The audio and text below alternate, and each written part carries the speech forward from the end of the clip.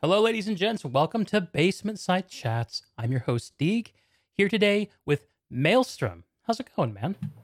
I'm good, mate. How we doing? I'm glad to hear that. I'm doing great. You reached out to me recently, and I learned that you are the creator of PlanetSide 2 Alerts, a fantastic site for a fantastic game that I'm a longtime consumer of. And I wonder if we should start by having you introduce yourself and hmm tell us about PlanetSide Alerts. Yeah, sure. So I've been playing PlanetSide 2 for, oh Christ, since 2014. Nice. Wasn't quite in the Alpha Squad alpha. Just missed launch, but yeah, I've been a long-term player for a long time. Not been playing it for the full 8 years, or however long it's been now, 7 years. But You're you know, canceled. Your opinions don't count. Sorry, man. yeah, I know. Fake part-timer. I'm with you. I'm with you there too. I didn't hop on the PlanetSide train until 20. I'm PlanetSide 2 train until 2015. I was an OG PlanetSide 1 player. I played in the beta for PlanetSide 1, as a matter of fact. Oh yeah, I thought you meant just PlanetSide 2. No, I've been playing PlanetSide 1 as well. I was on Werner server back in the day. For real? Yeah, TR actually. Okay. Which I think I joined that quite late. I think at the latter end of the stages of the game because I think it was only a couple of servers back then. And that was the only US servers. I don't think they actually had EU servers when I played. Yeah, it all collapsed down to one server at the very end of things. Gemini, That might have been it. Yeah. That might have been Did it. you catch the event of the end of PlanetSide 1? Oh Where- yes. Oh, I regret missing that. Yeah, That looked But like it was amazing. it was nuts. The asteroids falling everywhere. Oh man, I wish there was like mini events in PlanetSide 2. Isn't it- Hint, Rel. Isn't it? About that. Yes, I love it. Isn't it crazy that games like this can die? Yeah, it is. But technology moves on. PlanetSide 2 eventually, and however long it'll last, will become old news in terms of technology. It's not going to run on the latest machines or whatever. But obviously, we're many, many, many years away from that. So, we're talking 10+ years, and Christ, I hope it lasts that long. I mean, games like EVE Online and World of Warcraft are still going, so absolutely, why not? Yes, WoW in its 10th or 11th iteration. Yeah. I've dabbled in a little bit of WoW, but yeah, I don't think I quite have the sweaty nerd culture you see from South Park in order to really qualify for WoW. What's the name of the sword? Slayer of the Lifeless, I think. I forget. No. Something like that. Something rude, no doubt. Yeah. Well, I'm well acquainted with World of Warcraft as well, but that's not what we're here to talk about. Speaking of the technology, so you've been playing PlanetSide 2 for a while. You're an OG PlanetSide 1 guy like me. So, this is clearly in your veins. And how did PlanetSide Alerts become a thing? What is it? Maybe first off. So, PS2 Alerts is an automated tracker for. So obviously, if people have played the game, they've seen alerts. So that's what happens: a little rotating bell on the top right corner of your screen. You fight for the continent lock, all that good stuff. So my site and the stuff I've built around it tracks up all those statistics. So every death, every kill, every type of weapon that's been used, vehicle. Recently, I put in vehicle versus vehicle metrics. So, I don't know, for example, how many lightnings has the Sunderer killed, or how many scythes has killed infantry, stuff like that. Oh yeah, see, you've gone on the stream there. Yep. Yeah, so obviously, that in itself tracks all the victories as well. So you can see quite a varied splattering of different outfits and the way they work on each server. It's quite fascinating to be able to see. For example, during prime times, Miller VS, go for Miller VS, quite dominant. But also on other servers like Emerald, for example, they're quite balanced, which is interesting because there's massive outfits like SKL that are basically the entire faction during those times, and usually big Zerfix like Dig and SKL tend to have a lot more people to their command and can, if directed correctly, can actually really be a powerful force in an alert. So yeah, it's quite interesting to see all the different dynamics on each server and how they work and all that good stuff. Yeah, there's a lot here, man. And, you and I chatted offline briefly. There's so much potential with this kind of thing. When I look at these kinds of numbers, the first thing that I see is Well, I remember being a kid and getting obsessed. There's a time in my life where I was obsessed with baseball. Right. This is like before I figured out the internet, but I was obsessed with baseball, and because I love the stats and the numbers. I literally woke up before school every morning to watch ESPN, and I was the first guy on my little league team who could figure out my friends' batting averages, and I thought that was so badass. So I have a Mm. lifelong love of statistics, and it's one of those things that can kind of transform like a fun game into something that feels a little bit more like a sport. I think. Mm. I don't Yeah, know if absolutely. you have seen, but Shockter, a Planet Side 2 streamer, shout out to him. He started this event recently where he puts two infantry gods up against each other with some rules on the live server and says, "All right, 3, 2, 1, go. You have whoever gets to 100 kills first wins." And Right. that's just counting a stat. It's not Right. territory control, it's not even alerts, but it shows the power of a number. Mm. Is that fighting each other or fighting different people, like farmers kind of thing? Actually, they don't fight each other at all. They play on the Right. same faction, and it's basically who can farm the most kills the most efficiently. Yeah. I was going to And say because of the funny story. Yeah. Sorry, slight sidetrack, but when I was testing the original version of Base to Alerts, uh-huh, the only place I could test it was on the live servers, right? uh-huh. So to test team kills and stuff in really small sort of environments, I got a couple of volunteers in to help me do it. I actually got banned. I got banned for stat padding. Ironically, it obviously tripped some sort of automated system. Thankfully, I reached out to Radar X, the community manager at the time, and he said, "Oh, absolutely, we'll get rid of that. And, we'll give you access to Jaeger. Here you go." So I've got my personal account's got access to Jaeger now, which is quite Nice. cool. It's really nice of the devs that they are quite appreciated. That some of the stuff they do is really nice to people like myself and other API devs that Mhm. make tools for this game. How's it been working with the Planet Side 2 development team? They're actually a really bunch of good guys. They're busy as all hell. You've got to kind of choose your moments when you approach them. Otherwise, like when we had Andy, for example, I'd shoot an email to Andy. He, in best of his ability, could get stuff sorted. Andy Sites, right? Yeah, Andy Sites. Yeah. I've recently been discussing with Rel and Chris. Understandably, they're very busy at the minute, so they're not been as as able to do stuff. But it's early days. They're obviously getting settled into new positions at Yeah. Rogue Planet, so it's totally fine that these kind of things don't go as top priority on their lists. Which yeah, fair enough. All kudos to them, really. What kind of things were on your wish list from them? So actually, a recent development, past week or so. So the community, so there's actually quite a nice community of API developers like myself who interact with Census, which is the game's. There's two flavors of it. There's the REST API, which you can fire something off, get information like about a character, a weapon, or Right. whatever. And there's the streaming API, which is what I normally exclusively use. Which is episode time. That's what Recursion uses. I'm sure many people have heard of Recursion. Yeah. That's what that uses. What my system uses to detect if someone's died or a base is flipped or whatever in real time. So yeah, I'm in regular contact with the API people on DBG, not RPG, but DBG. And yeah, I'm quite conversed with them. Recently, as I was mentioning, this group of API developers, the community API developers, we've recently collated a list of stuff that we're not overly happy with, or new features that could be added, bugs in the API, stuff like that. I just got today actually an email thanking me for the list, and they're looking at it in the status meetings. I think today actually. So yeah, it's nice that they're acknowledging, maybe not doing anything about it because obviously it's prioritization. As a software dev myself, I know things like that. Sometimes when you got an option of making money versus fixing something that only a few people have complained about, yeah, fair enough. Priorities. Yeah.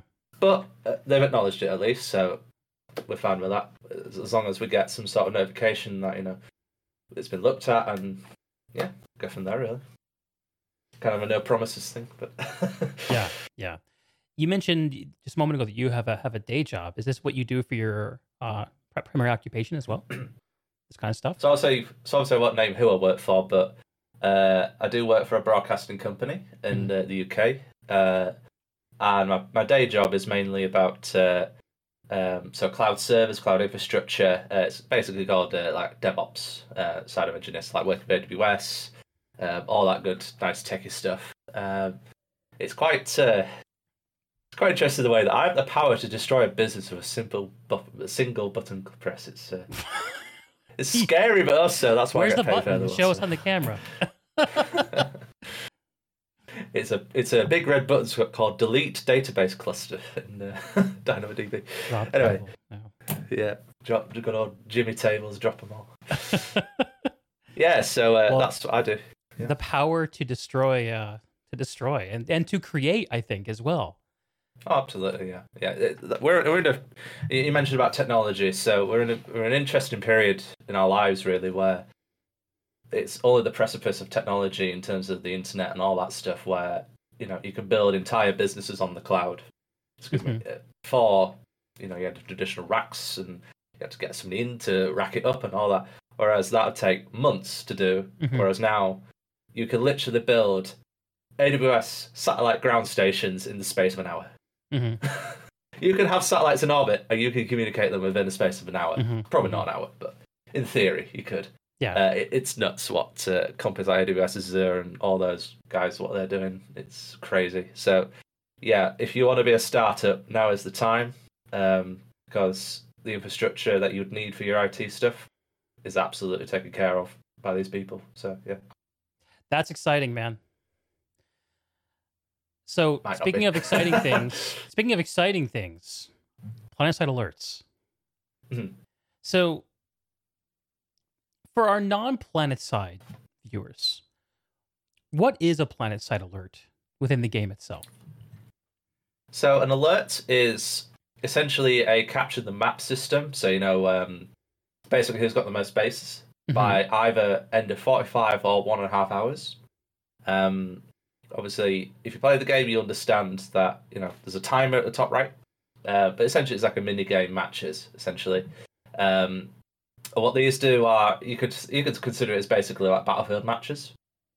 So your match starts. You've got 1.5 hours to take the continent or get the most territory. Whoever gets the most gets the benefit or locks the continent. They get a reward boost, like in terms of in the game ISO and certs. And also right now it goes on the website as a win. Yeah. I think that's really interesting. Yeah, so PlanetSide 2, a game that's kind of structurally about territorial control. And the alerts instantiate that territory control. It lets there be a winner every certain amount of time, and there are rules about when the alerts start and when they end, etc. But currently within the game, the only kind of thing that persists alert to alert is the individual player and their progress. What your website is doing is it's giving some persistence to those alerts after they've elapsed. That's bigger than the individual player. That's about the outfits. That's about the factions. How have you seen people interact with that data?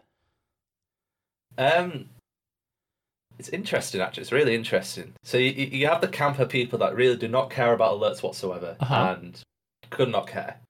But you get the other camper people that really, really like it and like to know what's going on with their factions and their empire in general and overall the balance of the of everyone else.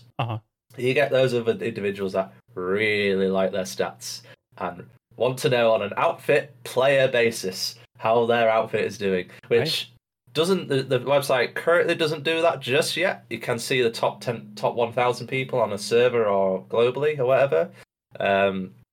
I do have plans to expand that and make it so that you can search for your own outfit and see all the players in the outfit and see all their stats and all that stuff. So that's coming. It's just a bit of work. But yeah, you can. Yeah, it's totally expandable. And do people from the community send you like wish lists for stuff they would like to see on the website, or do you mainly work from just something that you and people you play with know that you want? So I quite regularly talk to my fellow Diglets, my outfit mates on stuff like that. Shout out to Dig. But yeah, absolutely. Yeah, shout out to Dig. Show the shirt. There it is. Yeah, go Dig logo shirt there. It's called Kevin. There's a little story Is it a behind that. I'll go in a dolphin? minute. It's a dolphin. Yeah. What does DIG stand for? Dignity of War, Ah, which has nothing to do with dolphins, but.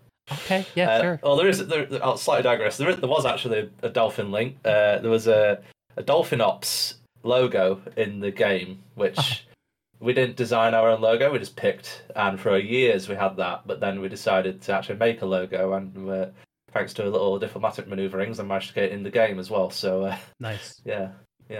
Anyway, yes. So yeah, essentially, a lot of people come to me privately and ask for things. There's a Discord server, which I hope you'll put in your video. Absolutely Which people, it's also on the website as well. It's just at the top, so there's a little Discord link as well, which people can join to offer feedback. There's the ability to sign up for the feedback squad, which allows you to.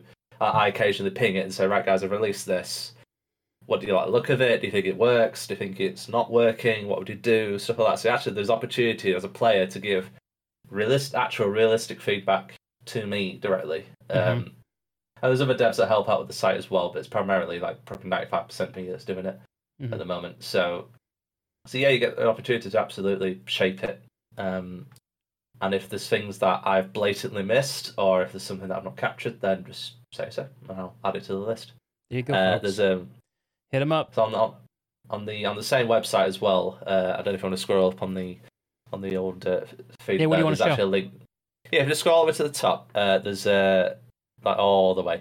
There's a link. There you go. So a link just underneath the stats button. There says GitHub, which is where all my sort of features and all the sort of upcoming stuff and bugs or whatever are located. So there you see all the individual things. But if you click on website, that is the primary thing for the website itself, where you can sort of report issues, or if you just go to issues as well, you can sort of like see a list of features and all the stuff I'm planning to do and stuff like that. And if you're interested, all the code.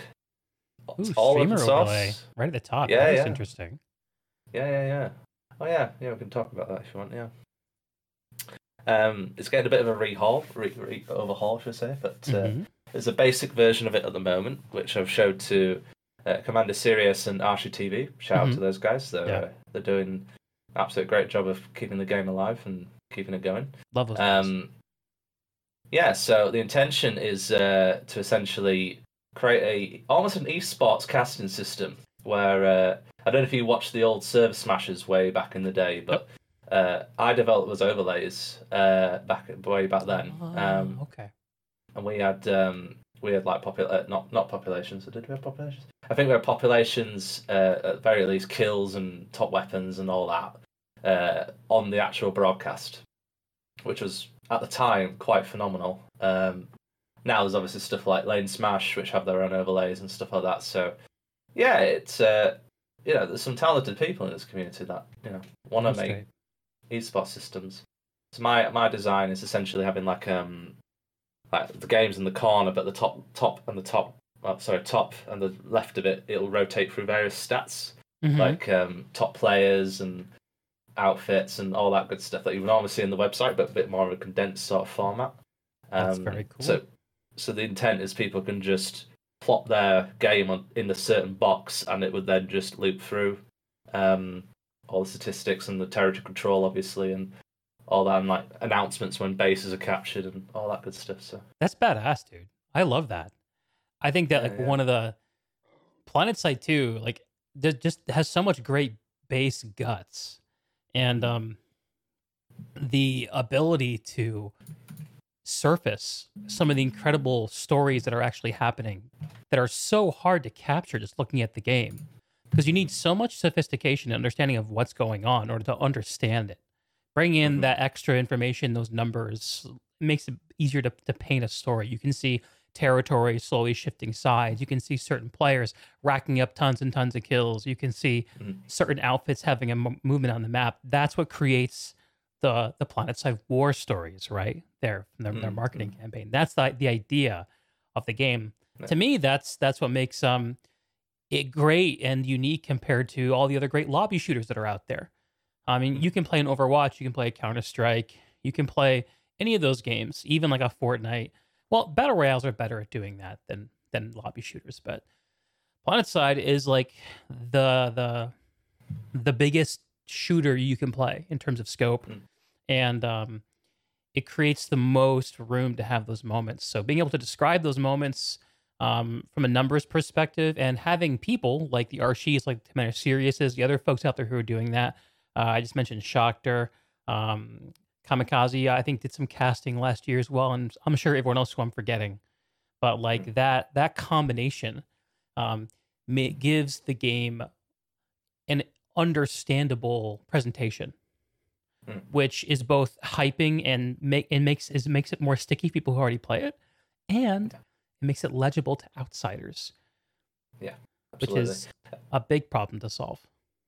It's interesting you mentioned that, actually, because like if I had a magic wand and could sort of orchestrate what happens at DBG, I'd say like this. If the new player experience is fixed first, and we have a solid foundation, an ingress of players that understand kind of what they need to do. The tutorial that we've got at the minute does it okay, but it certainly doesn't explain quite a lot of things. The devs know that. I'm not saying anything new. If we can nail that after Outfit Wars, maybe, and then we need to market the living bleep out of it, and get people in the game. I think that is the pathway, or one of the pathways of success with the game. It's always kind of suffered from a lack of marketing, which, if I'm personally being kind of judgmental, I guess, is primarily because I don't think they're fully confident that the game could handle a massive surge of players, right? So you've got 4 continents. They have at maximum 900 players in each continent. If, for example, you've got 3,000 people all of a sudden playing an Emerald, for example, it could topple. Yeah, and then you have queues, which creates a bad experience. Yeah. Like, Emerald's hamsters are a little tired at the moment. Poor Emerald hamsters. Yeah. And more increasingly modern games that share some of the DNA of PlanetSide, where you have big worlds that you share with a lot of people, have adopted mega server kind of technology, where you're playing, where the actual the way in which your gameplay is staged technologically is a little bit opaque to the player, as opposed to this model, which is a more old school model where you pick a realm. I play on the Emerald realm. I play on the Illidan realm. I play on the whatever realm. Like this is my version of the world. So yeah, it's and a lot of people, like there was the World of Warcraft Classic resurgence we recently saw back in 2019. I know you said you're not a WoW guy, but the modern version of World of Warcraft is very different. Has all the great mega server technology I just talked about to make it very easy. Right now in World of Warcraft, unless you're a top end player, your realm selection literally doesn't matter. It doesn't change anything about the way you play the game. But it loses that feeling of sharing a world with certain players. You don't run into the same people over and over again. It's a lot more people, but your connections are much smaller and shorter with people. So it's a trade-off. Yeah, absolutely. I mean, I was an avid player of EVE Online way back in the day. Oh, wow. Big nerd in the house. Oh, yeah. I have 3,000 hours represented on EVE Online. My God, what have I done in my life? I love it. Yeah, so, I mean, you're completely right. So you've got, your sharded servers, which is PlanetSide 2, and your persistent world version, which is EVE Online and all that. It's interesting you mention it because EVE Online, while you have obviously a lot more people to play with, you're talking hundreds of thousands of people, right, versus maybe 10,000. It's nice that knowing that your actions influence the world in a big way. It can be in a massive way. Like a great example I know of is a guy that was one of the heads of an alliance in EVE, had access to billions and billions and billions of ISK's worth of equipment. Okay. He just decided one day to just go completely nuts and just took all of the stuff out of the alliance hangars and kept it for himself. He annihilated the outfit in one action. It's nuts, absolutely nuts. And yeah, it's quite cool that players in games like that are kind of designed for that have those kind of influences. It's a pity that PlanetSide 2 doesn't have such a thing. But also, you probably wouldn't want it. Yeah, that's the thing is having those things is it creates it adds a lot more risk to the player experience. It means Yeah. that like I feel like a lot of modern games, like the worst kind of experience you can have is kind of boredom. You're never really suffering. You're never really in pain. You never nothing's really Yeah. going wrong. Either you're having a good time or you're bored. But like with what you just said, I think a lot of the people who were connected to that guy and relying on those resources would have felt miserable and awful and terrible. And so you risk those low lows, but it surfaces the ability to have high highs too. So you have the wider amplitude, which is it's a decision you make, right? In terms of Absolutely, what yeah. you want your players to experience, and also like and we can bring this back around to PlanetSide a little bit, in my opinion, too, because PlanetSide is one of those games that, by virtue of its design as an open world, fully PvP shooter game, you're always all the worst players are always sharing the same world with all the best players, and you have this situation where it can be fairly brutal to get your first, 1,000 kills in PlanetSide, to get over the hump, to be like, okay, I get what this game is doing. I get what it's good for. And I have my thoughts on the new player experience, which I think are a little different than most. But I think in a way, PlanetSide has some of those Eve-like qualities where you can really have some low fucking lows and some high highs. And, I think the thing that's come closest to that is the alerts. Being able, the euphoria that you get as a commander of a platoon, basically working together with your fellow outfit mates or other outfits, the whole faction even. Yeah. When you win an alert at the clutch moments of like 5 seconds right at the end, it's like, oh my god, we did it! Or the flip side, you get these moments, as I say, these moments where you just lose that, I don't know, Burgess Overlook or Seabed Listening right at the last second, and there's tons of people on this single 1 minute base because everyone knows that's the only base that can be touched.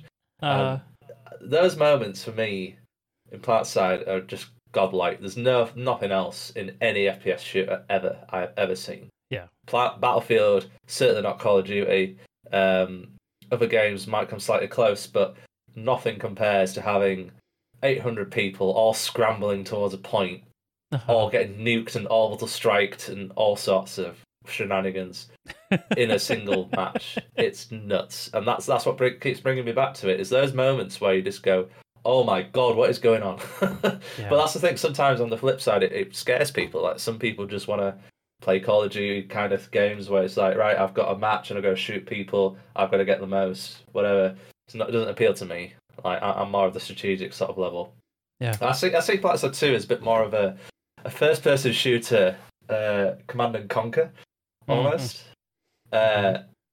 So obviously, as an outfit lead like myself, I guess not many people get to experience this too much, but the ability to sort of work with people, just say, right, we're going to take this, guys. This is how we're going to do it. This is what I want.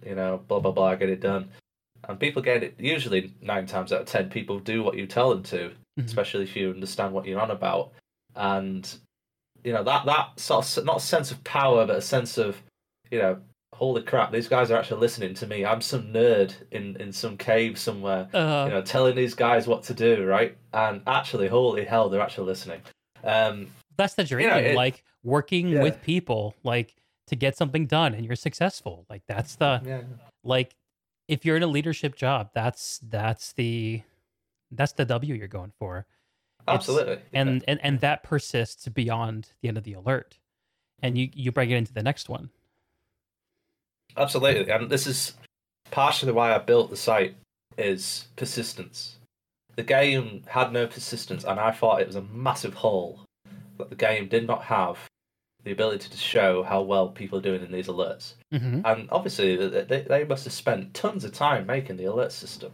I remember back in the day when they didn't have them, way back in the day, and the game eventually just got kind of stale. It's just like you're just forever fighting over Indar at the time. The crown.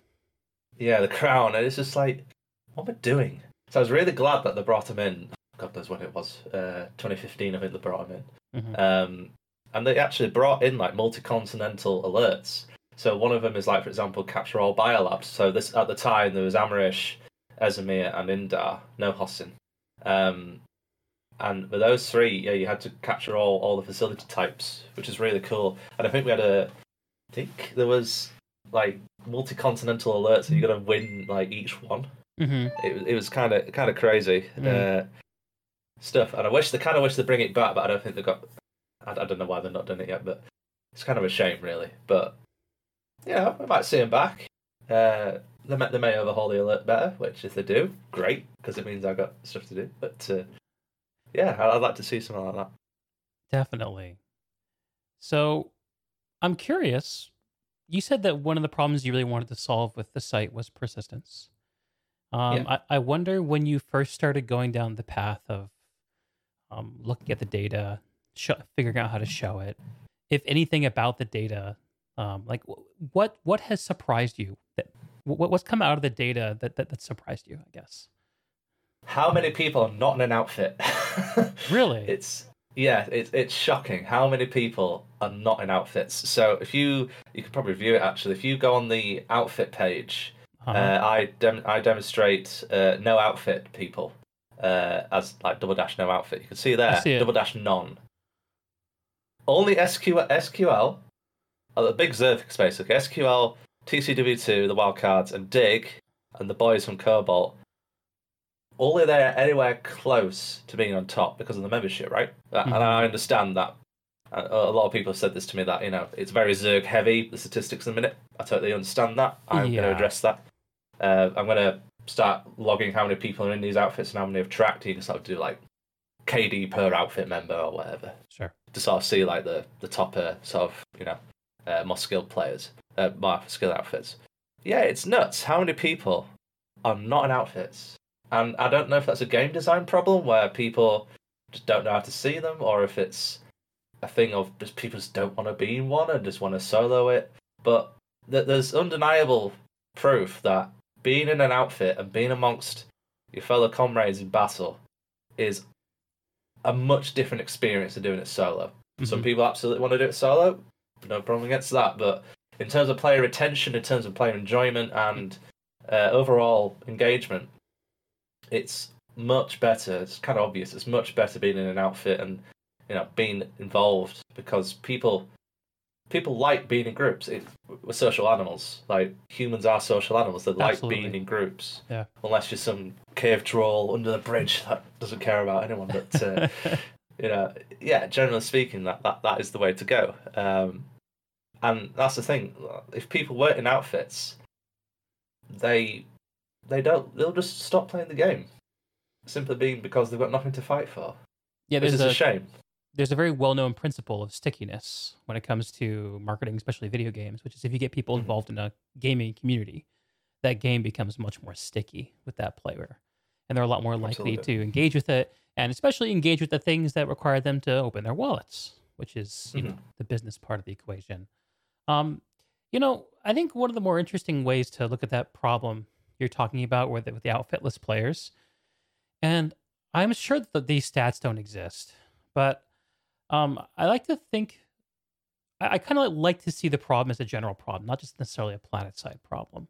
Because my observation, gaming online over the last 20 years, is that in general, gaming has moved towards a place where multiplayer experiences there's a much higher emphasis on solo friendliness, just in general. And a much higher emphasis on giving people access to the game and letting them figure out what their level of payment is going to be for each individual person. You can play PlanetSide totally for free. You can buy cosmetics or not. You can subscribe. What's the monthly subscription called? Just a subscription, I guess? Membership. Membership, that's the word. You can be a member or not. Whereas like PlanetSide 1 followed the old like WoW model of everyone who plays PlanetSide 1 is a subscriber, $15 a month, period. You got other SOE games too, I think, were bundled in. But that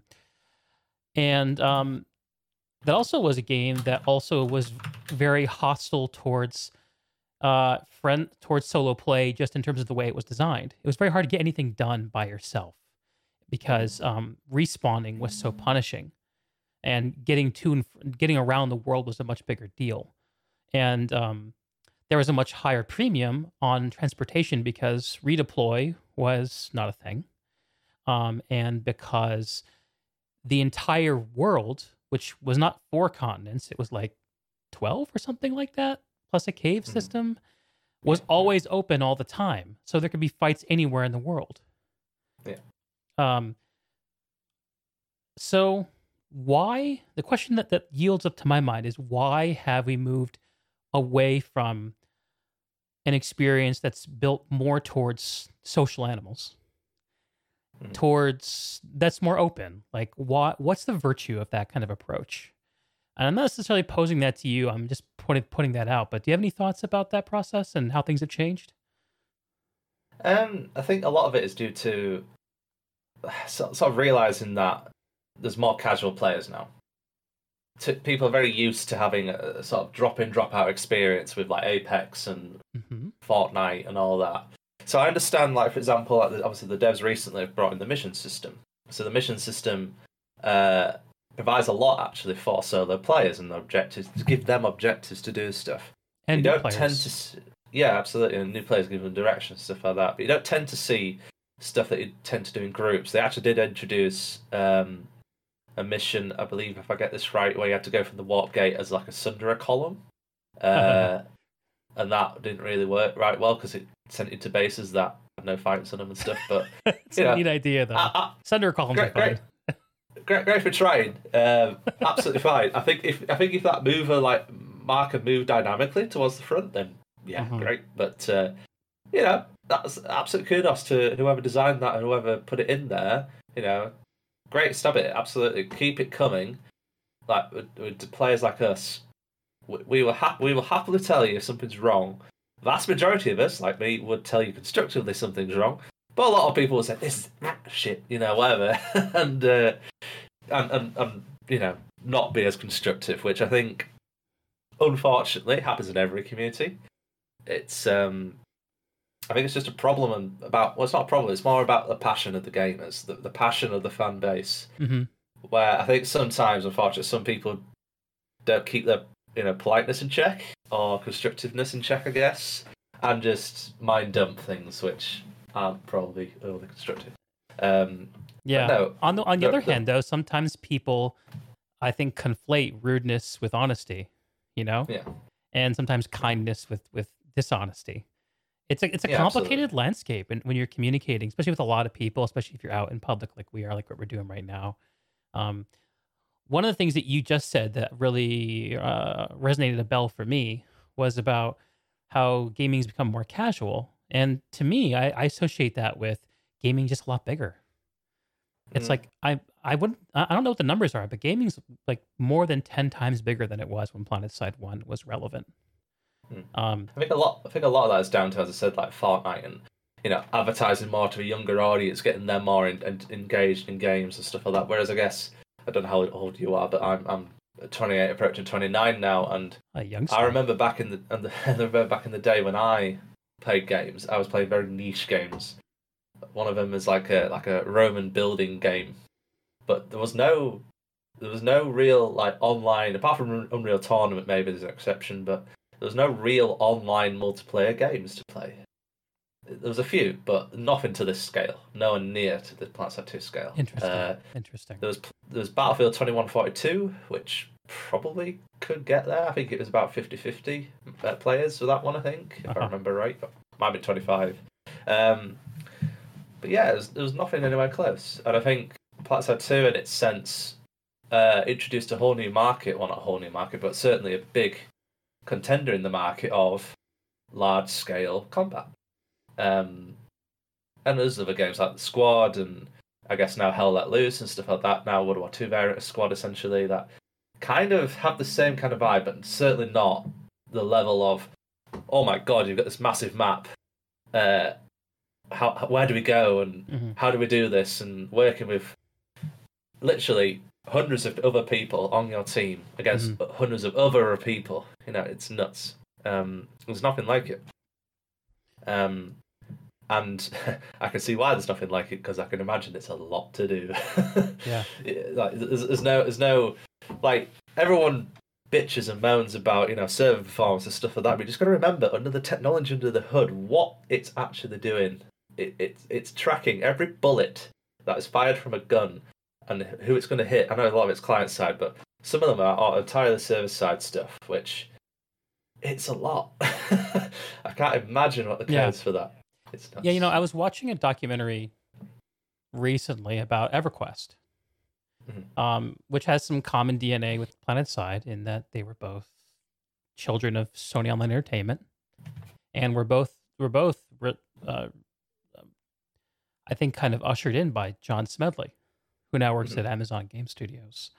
And Smed has, I think, had a legacy at that time of being someone who made big ideas in games and very gamer focused, very like, I want to see this idea be real. Sense I got when I was watching that documentary is that EverQuest was not made as like it was made at a studio that produced sports games for PlanetSide console. I mean, for PlayStation. Like, that's not what that studio did. Smed just kind of snuck it in because him and his buddies liked D&D a lot, and they wanted to see it in a video game. And they just kind of they asked for a penny and they spent £1 and they made it work. And then another studio within Sony picked him up right when I think it was 949 Studios dropped them. And PlanetSide 1 also is one of those games that's just like I want to have a shared world shooter, an MMO shooter with 1,000 people and vehicles. Screw it, I want it. And PlanetSide 2, of course, continues that. Like it's one of these games that is, I think,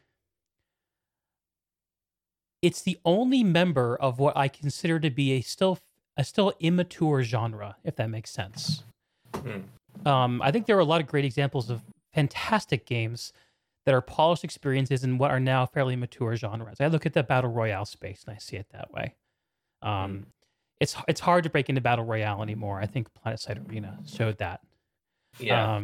Look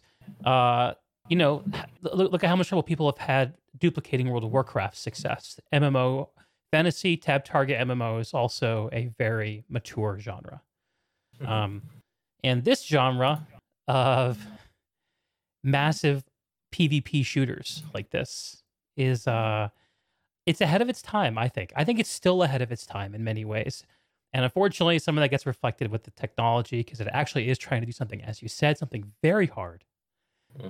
And I think that one of the cool things about being in an immature genre, what attracts me to it, is the fact that it kind of puts some of the responsibility for making the experience back on the community. It puts it on the Maelstroms of the world who are helping run a big outfit and make tools for players to tell stories about their games. I played with outfits in the last couple of years who, after an alert, will go and look at the stats as an outfit to see who got the most revives as medic, who had the most headshots, and they'll celebrate each other. Like that's a big part of the fun. Did they outfrag this other outfit that they fucking hate? Those kinds of things are very important when you're still all making the game. And I think having people who want a more passive experience, they want a lobby shooter like a Call of Duty. Those are great things to engage. Like, I think players kind of sort themselves out into what kind of experience they want. I actually just played the new retail expansion for World of Warcraft with a buddy of mine. And I like him. He's like a good friend of mine, but he's kind of a more passive player. Like, he'll play the expansion up to the point where it's like, okay, now I gotta like really concentrate hard. I gotta like play with a group. I have to show up on certain nights of week. I gotta really plan out my character. And at that point, he's like, all right, I'm good. Whereas for me, that's like when it gets interesting. Like, I want that experience. I want to lean way the fuck in, And I can tell that, I'm assuming that you're one of those guys too. Well, ironically, even though I've made a website all about statistics and how well I'm doing as a player, actually, as a player myself, I'm not massively into it in terms of, like, I don't know, my KD, for example. Like, I've got a reasonably decent KD. It's a respectable 1.8, but I know some people, like, get depressed if they're below 2. Stuff like that. So, Yeah, it's ironic that I've Man, done that. that KD's a tyrant. KD's a tyrant. Yeah, absolutely. It's one of those things that you're completely right. You craft your own experience. Um, PS2 has a lot of sandbox elements to it. It's purposely made so that there is no overall objective to it other than what you make it, which I think's one of its qualities. Rather than but that's the thing. It takes a certain player to understand. Oh, there's no win condition. How do Right. I win this? Yeah. That's the thing that Far 2 you cannot win. And it's quite cleverly crafted in the law of why that is. If I remember correctly, I'm sure somebody will DM me on Discord or somewhere saying, no, that's wrong. I believe it's something to do with essentially the warp gates rotate constantly and unlock. There's something to do with that, I think, if I remember. I'm right. sure there's a good lore justification. We're seeing more lore come into the game to better explain that stuff. So Yeah, absolutely. I mean, the campaign system is quite an interesting thing. So, I'll be fully honest. Campaign season 1, chapter 1, sorry, it's great. It was a great introduction, great different pace of the game. I think it was really mostly well executed. Space carrots, but they had a stab at it, and I think it's a success. I think some may what about disagree it with was this. successful for you? What did you like about it? For me, it's more adding a story, Okay. adding something to the game that's just more than just you got a man shoot kind of thing. Okay. Like alerts are good as well, but they don't drive anything forward other than I guess now you've got the overall metagame that I've created, but also it doesn't really have much of an effect on the way you play the game, right? So, you'll get better at shooting people, blah blah blah, but eventually, you kind of it kind of becomes a bit samey, Yeah. which is why originally. And when it becomes samey, you go to things like simplifying your experience down to a KD ratio. Yeah, Which is a trap that I've it. fallen into too. Or as you get more sophisticated, maybe you're looking at things like kills per minute or your IVI score. There are all kinds of Yeah. metrics that you can. And I'm going to use the word tyrannize because I felt like I've tyrannized myself with them in the past. And like for me, my experience of playing PlanetSide in recent history was I got very excited when Outfit Wars was first announced. I thought it was very cool to hear about that. And that encouraged me to jump back into the game, and I did so. And I played with an outfit alongside an outfit who was doing it. And then I got to a point where I was like, you know what? I'm never going to live up to the standard of skill in this game that for me would feel like making the experience worthwhile. Because the hill I have to climb to match up with the other people who are really good is very steep. You can climb it, and I could too, but like for me, that's just not what actually floats my boat. And that's actually when I chose to peel off and focus more on what I'm doing here with you today, doing the interviews, doing the chats, and for me, like I still will play PlanetSide, and I still have fun, but it's easier for me to enjoy it because I know my job is to have a good experience and ingest it so that I can have these kinds of conversations and explore the meaning of it all, man. Absolutely. I mean, you'll have 99% of the player base not do what we're doing right now. That 1% are the people that you need to keep kind of happy in a sense that, if you email devs and request support on something that, I'm going to say this is probably the wrong way of saying it, but the devs should probably jump over backwards to help people like that because they are the people that give your game purpose for a lot of players. It's undeniable that, streamers, content creators like yourself, like me, people that have built various tools, which I think we're going to go into in a little bit in a second, but that have created tools for this game has spent months of their free time. So it took me nine months of my own time to finish Pierce of Alerts and completely from the ground up, bring it back, get it in a good state to where it's today, and revive it. And I literally named the project Project Revive. because it fell from grace. It's obviously, if people remember in 2015, it was kicking and kicking alive. 2015, I think it collected in total about 44,000 alerts at one point. But I fell out of love with the game at the time and just stopped playing. And you get to that sort of period where you're moving jobs, which is what happened to me. You're moving jobs around, and you just got a balance between Were you still playing the game at the time, or did you just take a break from it all? I was kind of playing it, but then at the time, a little bit of stress entered my life. I won't really go into it, but essentially you got that balance of work, other things, and playing the game, and the game went down. It's unfortunate. It happens. Yeah. But it's one of those hard. It's one of the hardest decisions in my life to just go. I'm done. I'm not supporting the site anymore. Yeah. And that's primarily down to the fact that was about 5 years ago, and I didn't know how to code for shit. Whereas now. So is it more like a frustration thing? Like you felt like you had just bitten off more than you can chew at the time, and you had a lot of other stuff going on in your life? Yeah, it was a combination. It was more of, oh my god, I've literally had a 4,500 line file which I had to maintain. Just one file. It was nuts. It was. Yeah, this is what you get when a junior developer thinks that you can take on something of that magnitude. Who wrote this? Yeah. Oh yeah, it's publicly viewable. If you want to see my shitty code, absolutely go for it. Okay. I put in massive letters above saying, "This is all code. Do not judge me." Abandon hope, all ye who enter here. Yeah, exactly. It was at 1,600 lines, but I managed to condense it down. Anyway, digressing. It's one of those things that people like us. I won't say keep the game alive, but we certainly give it a lot more purpose to those that want to have more purpose in it. So these, 22 people are watching the stream right now. They're all here in either, interest of what you do or I do or the game in general. Those people need to be cherished and nurtured because those are the people that will spread information about the game. Will give it to, say, their friends. Butterfly effect, right? You say one person, they tell another, yada, yada, yada.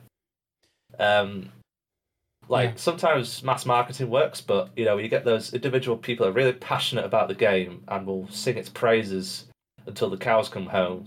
Are the people that you absolutely need to look after. But if I was a community manager, I'm not saying that I would ever want to be, but if I have open position right now, isn't it? I understand that is, yes. No, it wouldn't work because I live in the UK and obviously I don't think getting visas. You're a coder. Would you even want to be a community manager? Yes and no. You love the game too much, man. How could you pass it up? Is that what you're thinking? If I got offered it, I would seriously consider it. But no, I think realistically speaking, I think time zones would be a bit of a problem. And me moving to America during the pandemic is probably not the best. Oh, it's a great place. Come on over, man. Actually, I always wanted to go to America. Maybe not live there, but I know certain people there, and I'd love to meet them in person. But, America's a great place to visit. There's a lot of country here, a lot of things to see. Get in a car, just go see it. Yeah. I think once pandemic's over, certainly we'll try again. But anyway, so you've been saying a few things that you said I want to kind of think about. First, that the people who really invest the most, it would be to the developer's credit to try to honor those investments. And I think that speaks to a general principle that really you want everyone who engages with your game to feel like their interest is being honored. Whether their interest is, I'm going to log in for a couple hours to try this game for the first time, or that interest is, I've played the game for 2,000 hours, I run an outfit, and I made a website. And I imagine for a studio like RPG, it's hard to manage. It's hard to simultaneously manage. Manage is not the right word. Simultaneously do what they need to do to honor everyone's investment all the time. Yeah, that plays them. Yeah. I think you see a lot of one of the more interesting emergent community phenomenons I feel like I see, and it's not just a PlanetSide thing. It happens across all live services games that I've ever been a part of, is where you see community splintering along lines of content. People in an MMO who want to do raids versus people who want to do PvP. If the PvP community doesn't get fed enough and the raid community gets overfed, the PvP players don't get pissed at the game. They get pissed at the raid players. Yeah. It's this weird thing. And In PlanetSide, this is a very you can manifest that directly because the vehicle players will get mad at the infantry players. People who want to play with the big outfits get mad at the skill ball outfits and accuse them of cheating. People in the skill ball outfits accuse the big outfits of zerging. Like it's this difficult to manage phenomenon. And I think that this is something else I've been worrying about too lately. One of the things that's changed, I'm not sure how much you've noticed it. So you mentioned you're 27. I'm 37. I started doing online gaming back in the late 90s. So that's like my timeline. One of the things I've really noticed is that when I was first getting involved with online gaming communities, it was before social media, and it was like kind of revolutionary feeling. Like I can like connect with people online over video games, and it felt like an exclusive club of all nerds. Let's be honest, because people not only was doing that in a game unique, but doing it at all was fairly unique. Social media kind of normalized that, I think, and so it changed the expectations people have. It became a commonplace thing rather than niche. Yes. Like over time, obviously, like Moore's laws made gaming computers vastly more available to the common people, I guess. True. Whereas before, it kind of used to be a bit of a luxury where you had a gaming machine or anything remotely close to being able to play games. I remember helping my parents price out computer stuff when I was a teenager, and looking at builds in like the $2,000 to $3,000 range as being kind of reasonable seeming in the late 90s. And now, if you spend that much, which is worth a lot less money than it was 20 years ago, you get a shit ton of computer for $2,000 now. I mean, maybe not with the GPU shortage we got going, asterisk. But I think it's interesting to see the things that have emerged as a consequence of changing circumstances. And I think it's probably very hard to honor the entire range of investment.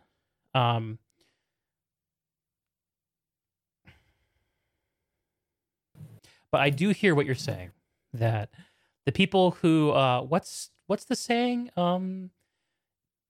Don't pick a fight with someone who buys ink by the barrel, I think, is an old like newspaper time saying. Right. It's like the people who have the power to control the message around what your business does. Don't fuck with those people. And that's like sounds like a threat.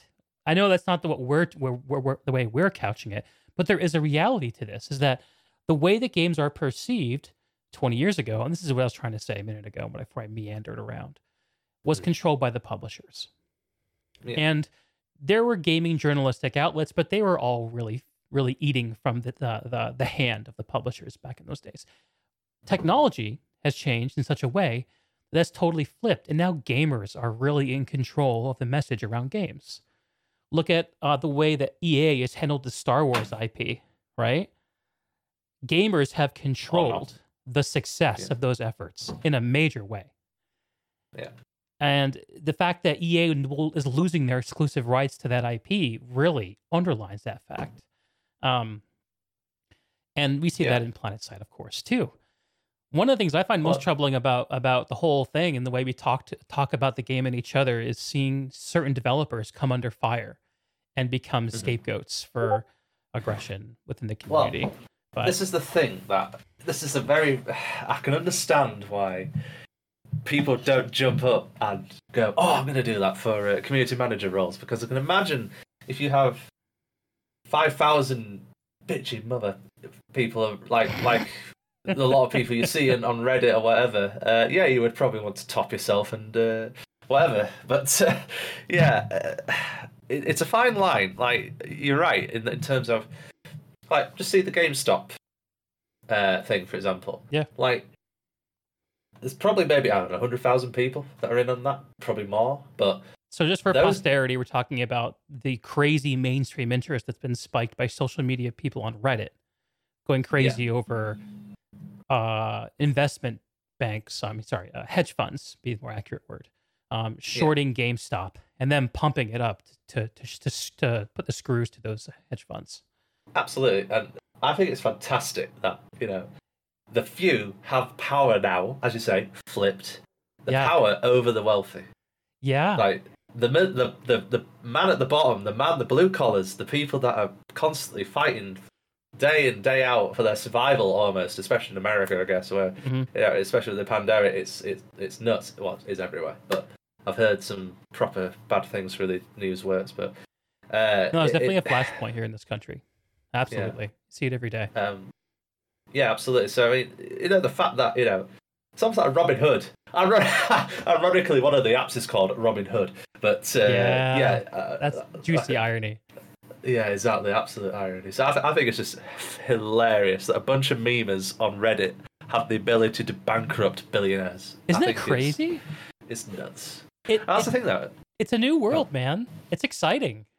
Absolutely. It's the power of technology, but it's also very scary at the same time. Yeah.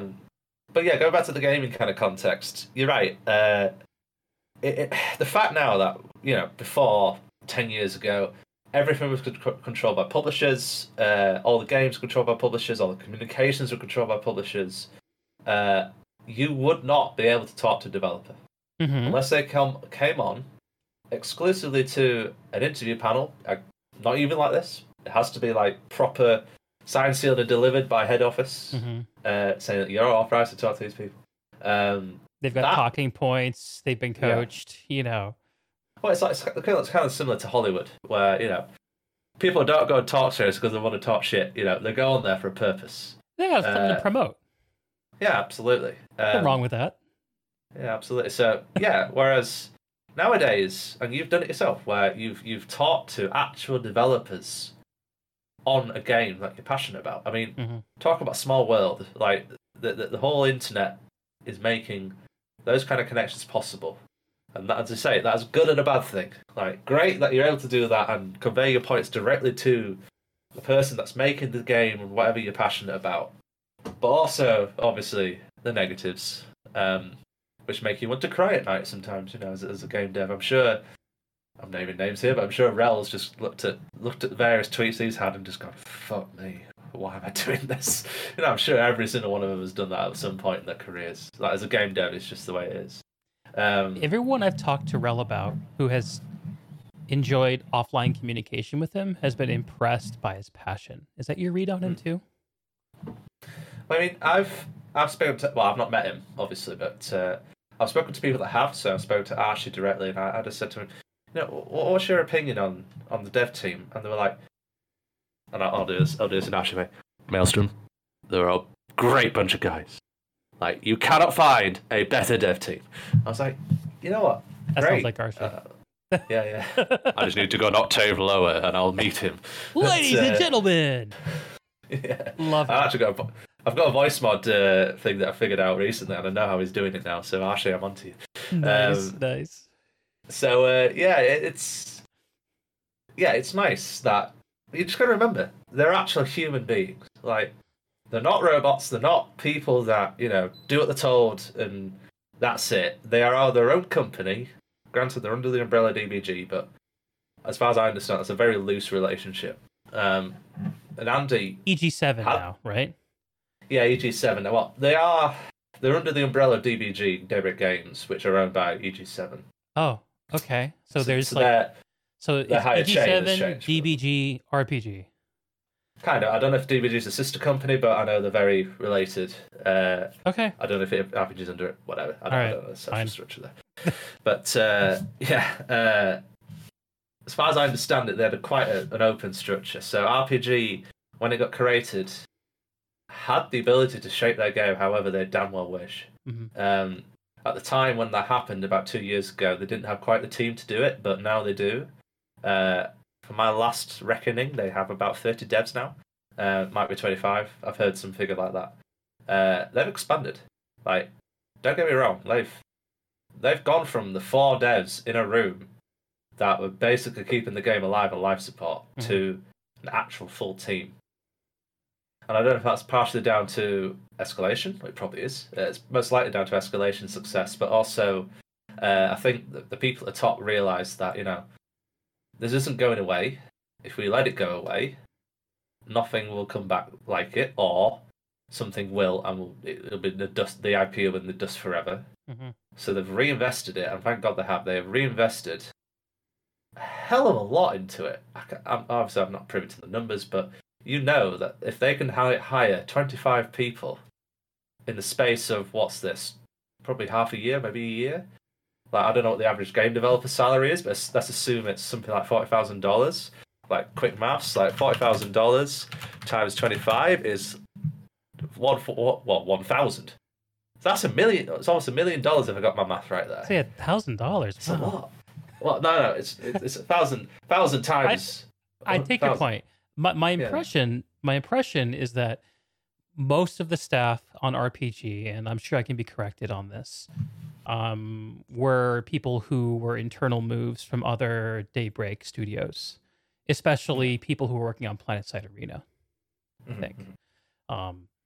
And I know it's not a one-to-one relationship about who went where, but RPG became its own dynamo force with 30 developers at the same time that also the other games under the DBG banner got their own kind of separate studios.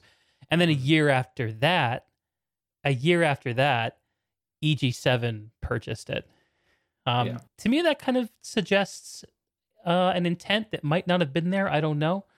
Regardless, though, I feel the same way you do. It's very exciting to have PlanetSide have an actual creative force behind it that can get shit done. Because for years, this community has been living with a game that's in like a curation mode, basically. Where the people who it is woefully understaffed. I mean, I think given the size of the division, you could even argue that it still is. But it's when I saw that escalation update, I saw Outfit Wars, the Bastion, man. It's like, what game? What world is this? Where all this come from? I mean, I knew where it kind of came from, but to me, I had gotten used to the idea of PlanetSide going down a long, slow process of circling the drain out of relevancy. And eventually one day it would just be dead. And last year, part of the reason I got really excited about it is because having all that new creative energy into it suggested to me that, hey, this is a game that can more effectively honor my time going forward. Yeah.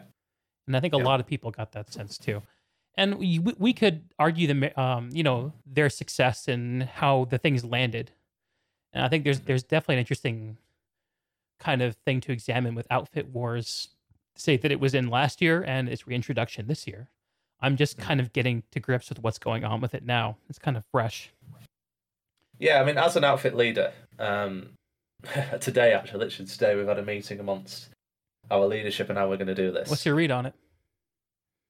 You know, I think the previous two sessions highlighted a lot of sort of patterns about the game. So the game, the qualification phase, undeniably was extremely stressful. You either were in the camp of, oh shit, we've got to do a shit ton of stuff to get even remotely to qualify. Or you've got the people like Dig who are massive and SKL and all the Zerg fits that could just easily just swab it through. Into it.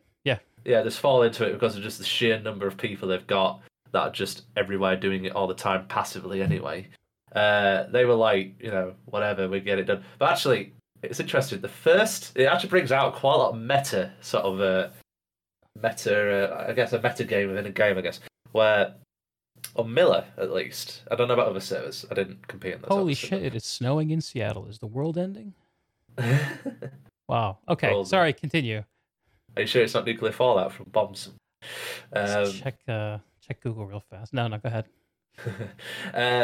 Yeah, so like on Miller at least, there was like an outfit that actually formed called the Wuhan Clan, who, Oh god. Okay. Who actually got renamed, quite rightfully. So yeah, basically they formed an outfit which is basically a bunch of what I call salt fits, the sort of small skill, salty players. That's that's nice. That's a nice portmanteau. Well, also a little cruel, but go on. It's cruel because they get salty when we capture their base because we've got like 3 people more than they do. But anyway, So they got those together. I think it was about 4 or 5, maybe 6 outfits on VS came together and actually qualified for the gold. And beat Dig, beat our ass because they were ghost capping all day, every day, literally, off continents. They had a team together, that Ghost Cap squad, they called them, where they're just ghost capping everywhere. So, stuff like that, which I will not miss from the qualification phase for Outfit Wars. I'm glad that's gone. It was toxic as all hell. It caused a lot of internal fights amongst faction mates. Yeah. It caused so much disagreements and accusations and cheating, and Dig got accused of a lot of shit, and in some cases they're actually right. But at the time, you just got so many people just bitching to each other, and it felt so toxic. It felt like, why the fuck am I doing this for some match that's going to happen in weeks' time or whatever? So I'm glad that has gone and it's been replaced with the qualifiers phase, but I think it's gone slightly too far. Just to briefly explain, the old qualification system, in order to get into the Outfit Wars, actually set piece thing where you're playing on the Outfit Wars continent, Desolation, doing the three team matchup. In order to qualify for that, back in the day, you had to accumulate points by playing on the live server. And of course, because the live server is up for 24 hours a day and you can get points anytime you want, it created these incredibly weird, toxic play patterns. The outfit that I was playing alongside at that time was was Assault Fit. There are people in that outfit who in a 5-day period played for more than 72 hours. In order to get the placement that they wanted. Yeah, and that's what I mean. People run themselves into the ground doing that. Yeah, and it was miserable for them and for the people they played with, and no one enjoyed it, and it sucked. But now, RPG has heard that we don't want that. That's not good. And they've brought the qualification actually to Desolation. Now, in order to qualify for Outfit Wars, you play Outfit Wars, which makes sense to me. Were you saying that you think it goes too far? What's your feeling on how they've implemented it this time around? So, I think that it's totally shifted. So you've gone from Zergfits, essentially, that automatically qualified or whatever, who are fairly casual players, could field the full 48 people, which is the point I'll go to in a minute. Not necessarily even done competitive stuff in the past, like Jaeger Smash or whatever on competitive scenes. So that's a new interest for them, which I think was good. But at the same time, shake it up. Yeah, it's more at the minute. I feel it's gone more towards the sort of very, very competitive scale. So I see it as like a very casual scale, which is what the original Outfit was, and the very super competitive scale, which is great. I think the competitive people absolutely need an outlet, and that used to be Lane Smash, Jaeger Smash, whatever. Yeah. And they've got their own thing, and it's nice that it's in the game now.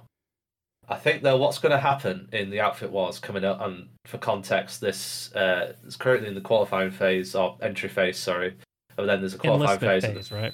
That's it. Yeah, there's a qualifying phase on February the 19th. It's actually my birthday. Thank you. And and then they're going to play the matches on Desolation. I think that's fine. I think what we'll find though is that the very top level skilled players are going to win that, which, as you said, over-representation, under-representation of different camps. Okay. I feel that it's leaning heavily towards the competitive side, whereas the sort of casuals, I guess, Dig in the sense, I'm not going to say that they're competitive at all, but not. Are kind of they're going to lose. Dig's going into it with the expectation if we can qualify to the championship, fantastic. But if we can get above ranked 7 or 6, whatever it is, halfway up the board, that's good as well. That'd be a win for you guys. Good target for us. Yeah, absolutely. Yeah, well, how do you feel about that? Well, sorry, I'll just finish my point real quick while I'm going to my noggin. So what I think they should have done myself was put.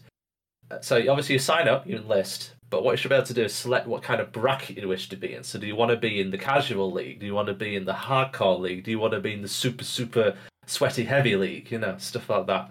Which then would give, I know maybe that wouldn't work on a technical level, fine, but that would give each and every broad spectrum of player, be it, as I said, I'm just here to shoot people. This outfit war thing's kind of cool. I want to join in it, represent my outfit, whatever. To the super sweaty, like, oh yeah, I hadn't got 10 KD in outfit wars and I'm an utter failure, kind of level of player. So yeah. I think it was suggestions that they'd do that, but they never did it, and it's a bit of a shame. But hopefully they might be able to do that next time. If there's enough interest for outfit wars, then there might be possible. So what I think I'm hearing is that you think that there is a broad interest in outfit wars, and both from more casual players who think it would be a fun thing to do to kind of pitch in together for, and for people who already play the game in a serious way and see this as a good application of that. Oh yeah, absolutely. And it would be a shame. It would be a shame if both couldn't engage in this mode in a way that was suited to their engagement level.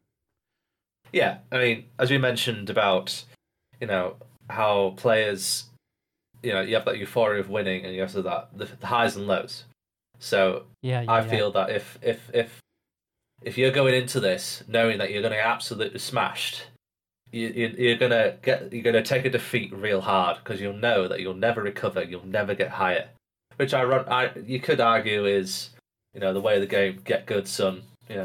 Stop being a shitter. But at the same time, it's more, if it could be bracketed in that way, then yeah, it could work really well. And I think, like, for me, as I said, I see like those three sort of tiers of player in PlanetSide 2. Yeah, the trouble with that kind of an approach is that if it's based on self-assessment, you get people who will game it. Like you'll get a salt fit sign up for the casual bracket just to reap the tiers. Yeah, that's absolutely true. You could do sealed clubbing there, absolutely. And how do you regulate that? Yeah, exactly. I mean, you could actually get quite scientific about it. Just say, right, here's an assessment of all your players that have played in the past month. Here is the average KD of all those players. You entitle for the super top tier league. Here's your outfit. Your average KD is below 1. Casual league. This is what you recommend or whatever. But then we're also going back to a system that uses live play as a metric, which again, live play is insanely. You can gamify live play to a crazy extent. Absolutely, yeah. There's no. I'll disclose this right now. There is going to be no perfect system. Absolutely. Yeah. As a systems engineer, I know full well that if you design something, some fucker will break it. They will cause your day hell. Yeah. So absolute credit to the design team and Rel, and they have a bastard of a job. And I am just pleased the mode is coming back. Yeah, absolutely. I really worry that Outfit Wars is going to be gone. Period. I think it's something that the game, it could be a great tool. It's really kind of cool to hear your perspective on it coming from the big outfit kind of point of view. A lot of people that I've talked to feel that, like for the more sweaty tryhard players, it's not a very good representation of how competitive PlanetSide can be. Yeah. That having a tri faction setup, which is kind of PlanetSide's calling card, is kind of not very rigorous as far as competition goes. I mean, way back in the day, some of the people that watch this may have heard of Nexus, which is have you heard of Nexus? Oh yes. Yeah. So those that don't know, Nexus was a battle continent, which they were very back in the day. I forget who it was now. There's some massive esports company that was trying to big up PlanetSide for competitive stuff, but they had various matches on this continent, and that was a literal one-on-one kind of match. Mm-hmm. MLG, thank you, Ramon. Yeah, that's MLG. MLG, yeah. The name.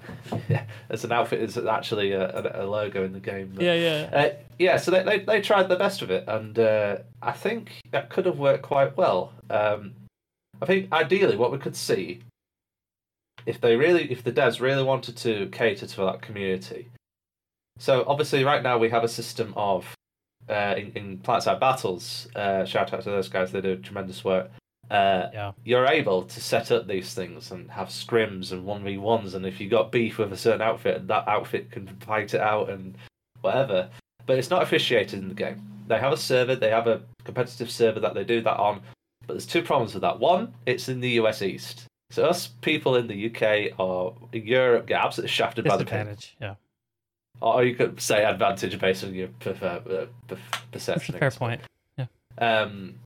So yeah, there's that problem. But also, it would be fantastic to be able to spin up, and I know they can do this because they do it for Desolation, that they can spin up a continent, a battle continent, whatever, and have two outfits go, right, we want to deal you.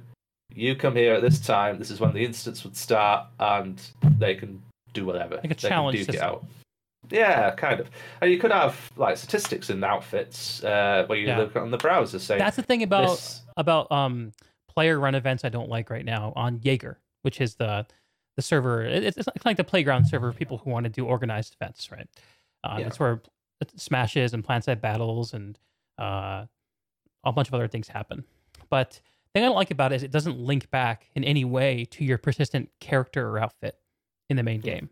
I think that's the strength of something like Outfit Wars, is to take your success in Outfit Wars and bring it back into the main game with like a cosmetic or a title or something. To be like, hey man, I'm like the big dick in the room. I won this thing. Or I played in it. I was a participant. Or I've played in 5 in a row. I'm like a loyal outfit warrior. You know, there's all kinds of things that you can do to add value to the main game. I think one of the more interesting. I'm tempted to sidebar again, but no, we should finish exploring this idea first. And I think that also, like, your website kind of shows that off too. The power of persistence and connection.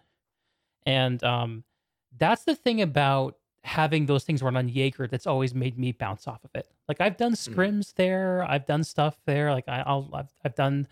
back in the day, I played in the Guinness Record Smash, which I know is now outdated in terms of record setting. I helped organize that. You helped organize that crazy thing? Oh my god, man! I was one of the PSP admins at the time.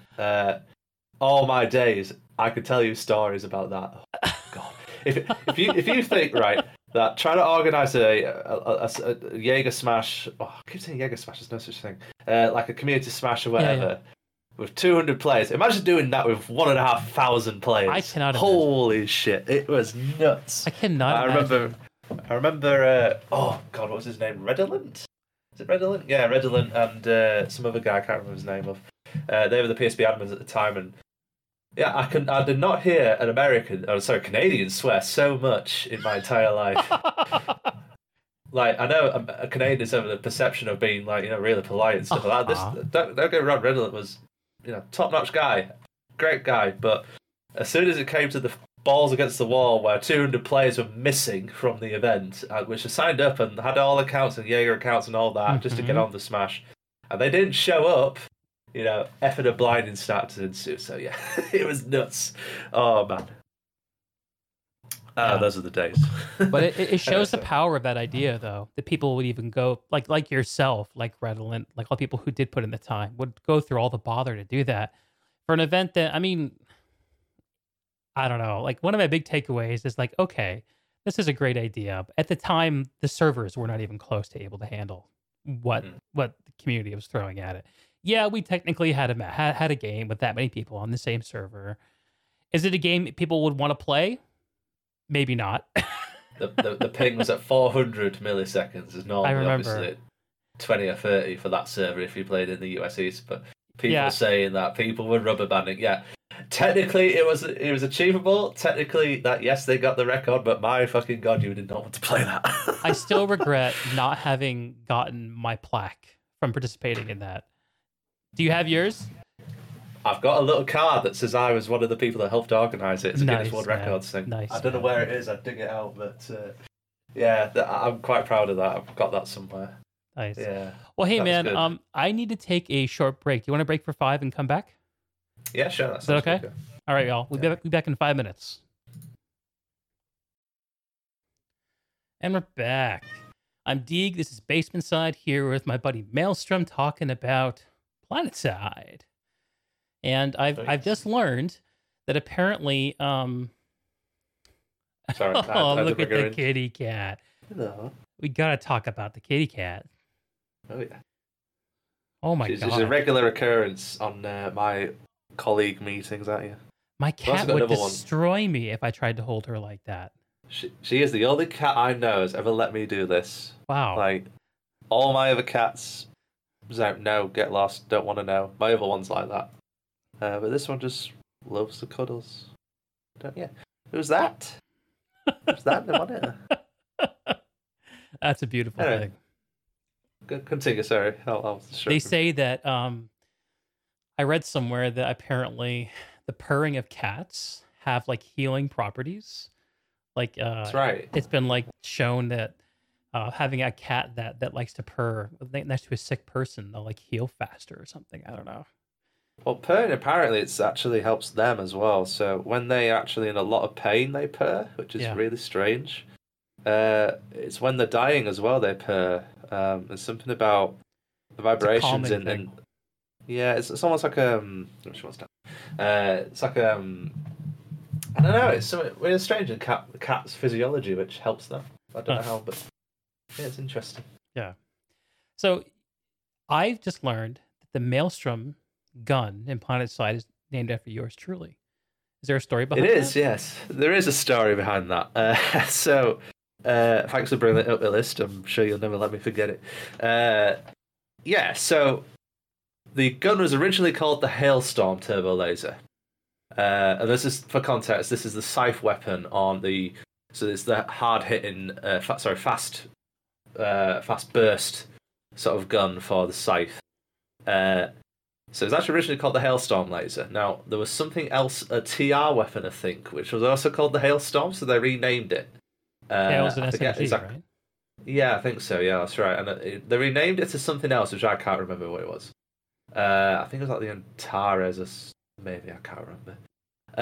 But, interesting thing, this. I don't know if this is either intentional or they just didn't do it, but it got renamed to the Maelstrom Turbo Laser. Which not spelt my way, so I spell mine in Maelstrom with an E in the end, a silent E, because I'm just weird like that. So I didn't click thinking it was anything to do with me at all. That were it, yeah, Maelstrom V26 Turbo Laser. No, it weren't V26, they didn't have the V26 on it. Anyway, so it's just called the Maelstrom Turbo Laser.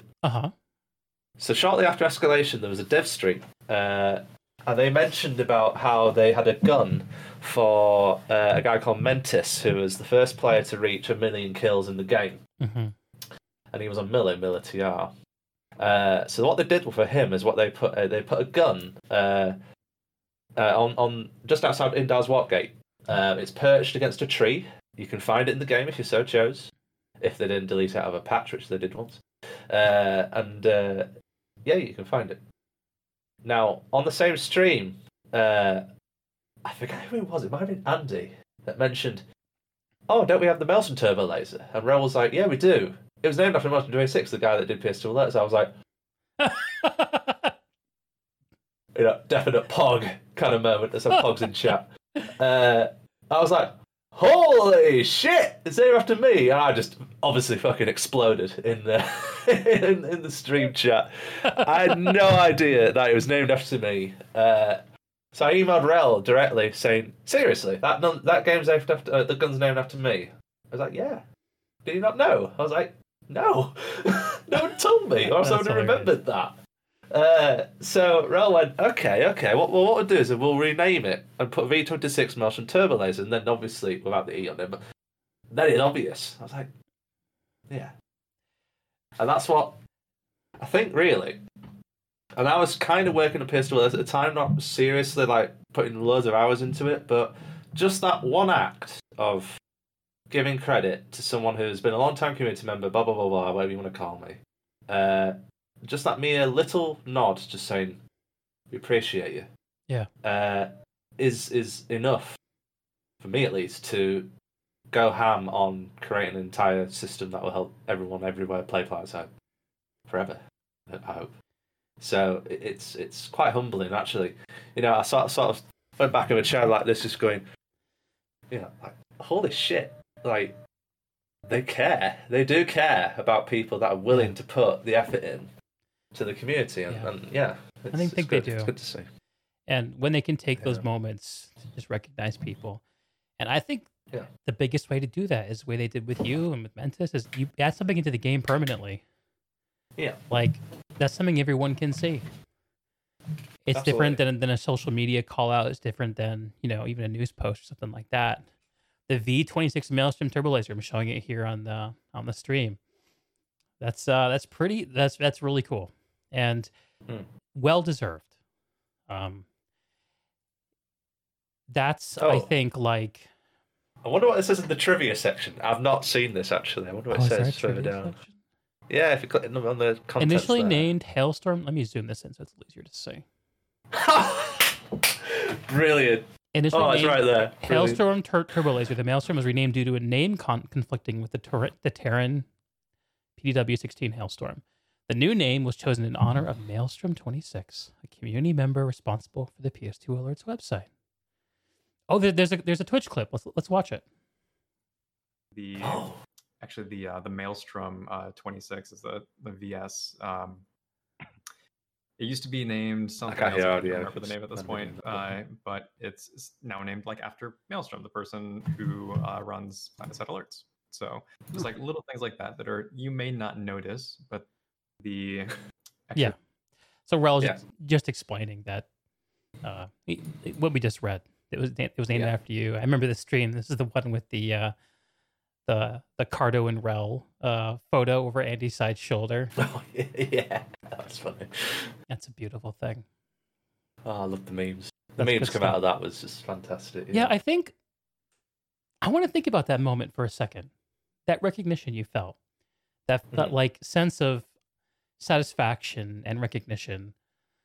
I think that like there's it speaks to something that is undeniable. Like it helps us remember the human in all of this, right? Like there were people who didn't have to do what they did, but they made a choice to honor you the way they did.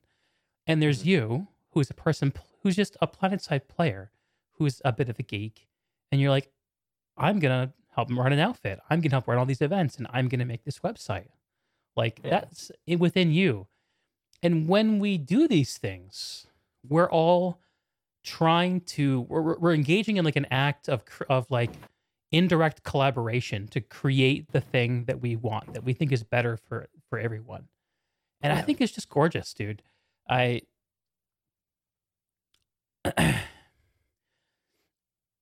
Everything that I try to do is to try to create those moments where people can connect ideas in each other, and we can all have a better understanding of what it is we're all contending with, and why.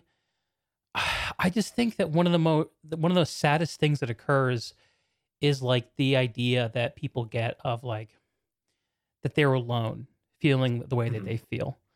And that can be feeling like depressed and alone, or it could be like feeling like the way that I want to play the game is, not appreciated by the developers, and they hate me and they want to suppress me, and that makes me angry to people who get what they want. It's not easy doing what we're all trying to do, which is essentially co-create and inhabit a virtual world together. Like, we don't know how to do this. We're although I will say, like, in terms of like, and this is getting like very off the rails here, but this is kind of like my thing. I think that we as a species are world creators. Yeah. That's what we do. And this technology that we're coming into allows us to do that in a way that's the speed of iteration is much faster than it is to iterate in the way that we create things in the real world.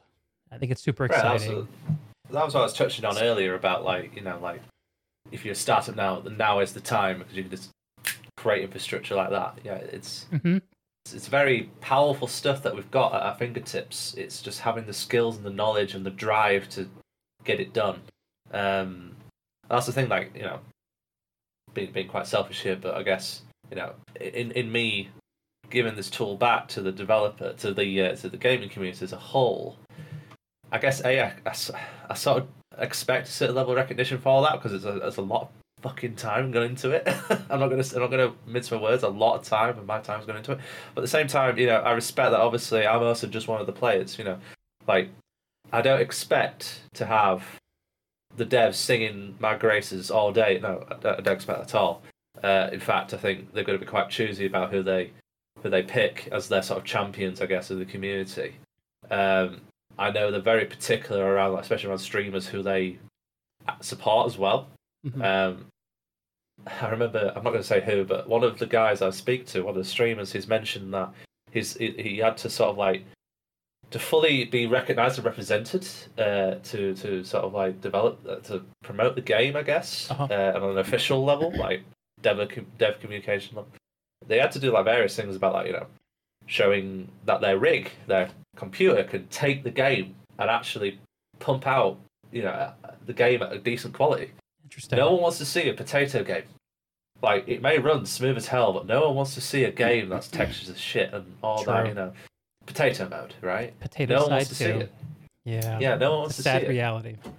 Yeah, so no one wants to see it on the stream. On the inverse, no one wants to see a game that's choppy and slow. So you got to remember that.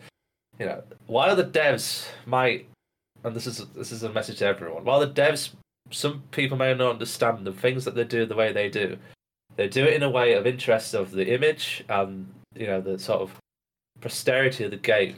And some may disagree that they're talking out their arse or they don't know what they're on about, stuff like that. But in certain things, especially when it comes to community management, they've got to be very picky about what they do, what they say, what they endorse.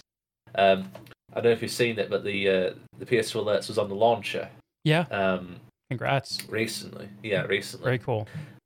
Now, I mean, I think it's an absolute honour that they've done that for me, and I did approach them. They didn't approach me, but I approached them, saying, of the PS4 Alerts project. You've seen it before, and the quality of work I pump out for this.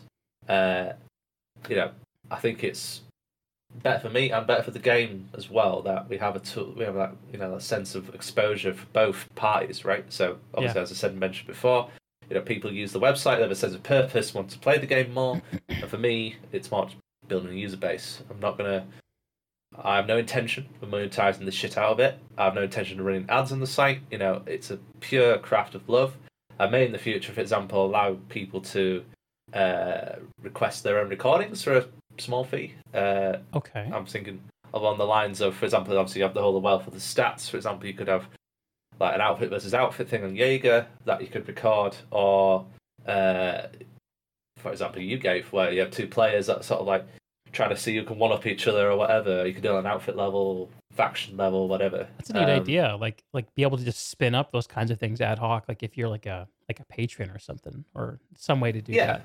Some way to do that. I've not figured out the details yet, but yeah, it's a good something idea. like that. I think that's really cool to just sort of spin up a version of your choosing. Put some criteria for it. Mm-hmm. So yeah, I think there's potential for that, but as I said, that's not my focus. My focus is providing quality statistics for the metagame at the time. I know some maybe outfit was. I'm debating it.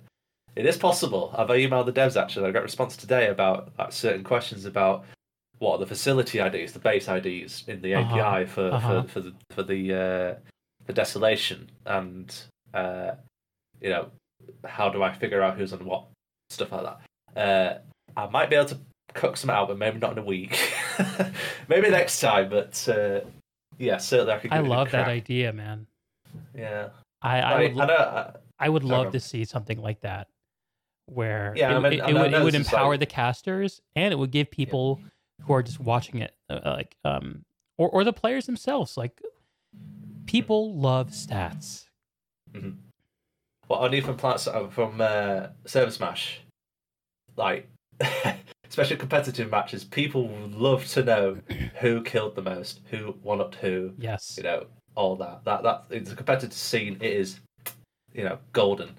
It's a real shame that Platside Battles, as far as I know, feel free to correct me if people describe otherwise, but as far as I know, they've not brought back anything close to the Server Smash level of statistics. They've got stuff like, for example, Pill, where they have the players there. That's great. Yeah, that, but they have a great setup. Yeah, absolutely. There's not a big scale event anymore like Server Smash, which unfortunately, it's unfortunate that's happened. Like, I'd love to see Server Smash again. Like, oh my days, the best moments of my PlanetSide career was Server Smash. Really? It you know, the fact that an entire server can come together, like, normally there's quabbles and all sorts, but coming together as one unit, fighting and bashing the shit out of other servers and being the king of that. Yeah, it's so a great great. story there. Coming together with your enemies to smash your common enemy. That's good stuff. Absolutely, yeah. And great rivalries and the inner competitiveness of going for the most kills, most captures, stuff like that. Yeah, it's unfortunate though that we've fallen into this kind of trap, really, where I don't know if it's because it's the way that it's been organised in the past and how just sheer amount of admin you've got to do for it, but it's just, I think people perceive it as a lot of work and a lot of stress for no real purpose, which is unfortunate, because if you ask any player of the game saying, do I want to play Server Smash again, the chances are quite likely at the moment is yes. Maybe Outfit Wars now changes that scene, but about 6 months ago, before Outfit Wars was a thing, absolutely. Like, I remember Walker on the chat there saying absolute ball ache, but it's so amazing. It's absolutely correct. Yeah. I remember being an assistant force commander for one of them. I think it was the Miller. Oh yeah, it was the Merger Smash. It was Miller versus Christ, what were they called? It was the other EU server that we absorbed into. It'll come to me in about a minute. But yeah, it's Woodman. Thank you, Ilist. Yeah, Woodman. So Miller versus Woodman, the two EU servers. So they were trying to close one of the servers off. They didn't know which one. So the games, and this is what I was on about like, having devs involved in the game and the player base. Yeah. Is that they said, right guys, PlanetSide Battles, arrange this match. Whoever wins gets to keep their server. Participating in that was phenomenal. You were literally fighting with the survival of your server name. It was fantastic. Yeah, that's beautiful. It's obviously like they can't do that all the time because it's Merger Smashers. But imagine though if in the game you can have a title, and there is a title actually. There's a title for Record Smash and World Championship, I think, or Champion. Sorry, that's what it's called for the world. I think we did a Server Smash, World Record Smash, whatever it was, a while ago. But they've not done anything since. What I'd like to see, this is where sort of like, the whole building of the site comes in. What I'd absolutely love to see, and if the devs are watching this, then please make it so, is an alert league. Huh. So everyone gets to play, perfectly playing level field. There is no qualification, there is no cheating or whatever. It's literally just playing the game, and it's based purely just on wins. Okay.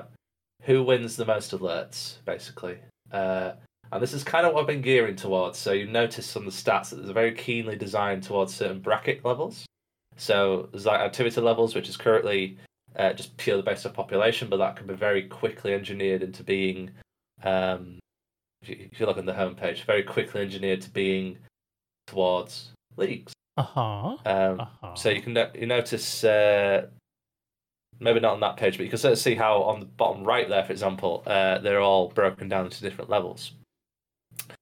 So my sort of midterm goal, essentially, by the end of this year, is to potentially get a league in place where, be it if it's just prime alerts, which in the metagame context is 4 platoons on each side, so a minimum of 4 platoons, it qualifies for prime alert.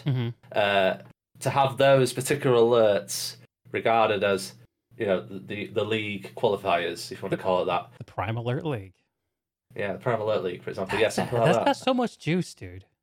Yeah, I think this all underlines like a very common, important idea, which is people care about the stakes. Mm-hmm.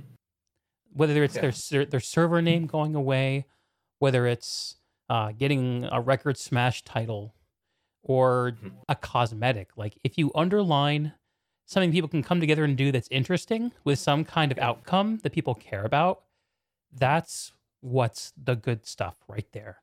And absolutely. It's liquid gold. Like, you got a lot of power here to shape that with your site. Absolutely. I think. yeah, and the way I was sort of like, I've had initial discussions with this with the devs, and I won't share too much details in a minute because it's very early days talking, but their concern was around having tangible rewards for the game. In my opinion, that could be a multitude of things. It could be a title. I know that they can batch add titles to players. Now, I don't know if they can do it for the entire faction, but right. Maybe it's just a simple query in the database which goes where server equals 10, which is Miller, and faction equals 1, which is who knows. So they could do something like that. But I am certainly, even without rewards, to give it a go and just make a game for people to play. Give, as I said before, this is the theme of having persistence and purpose. Yeah, there are things you can do even without having the end game consequences. Which you're right, it's going to be hard to. It's hard to stack up anything against having something in game. That's the powerful thing.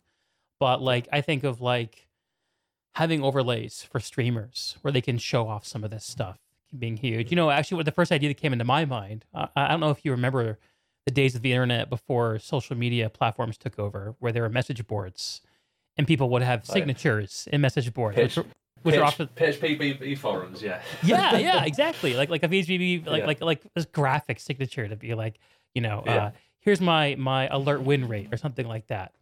Funny you mentioned that. That could totally be done. There's an API that PS2 Alerts offers, which anyone can consume. PS2 News, shout out to Charlotte Platt, I know he's in the chat in a minute. They consume it, and they on their website show they're running alerts using my data. So nice, absolutely totally doable. Shout out to PS2 News. That's a cool resource too. Yeah, absolutely. Yeah, sorry, what were you saying, sir?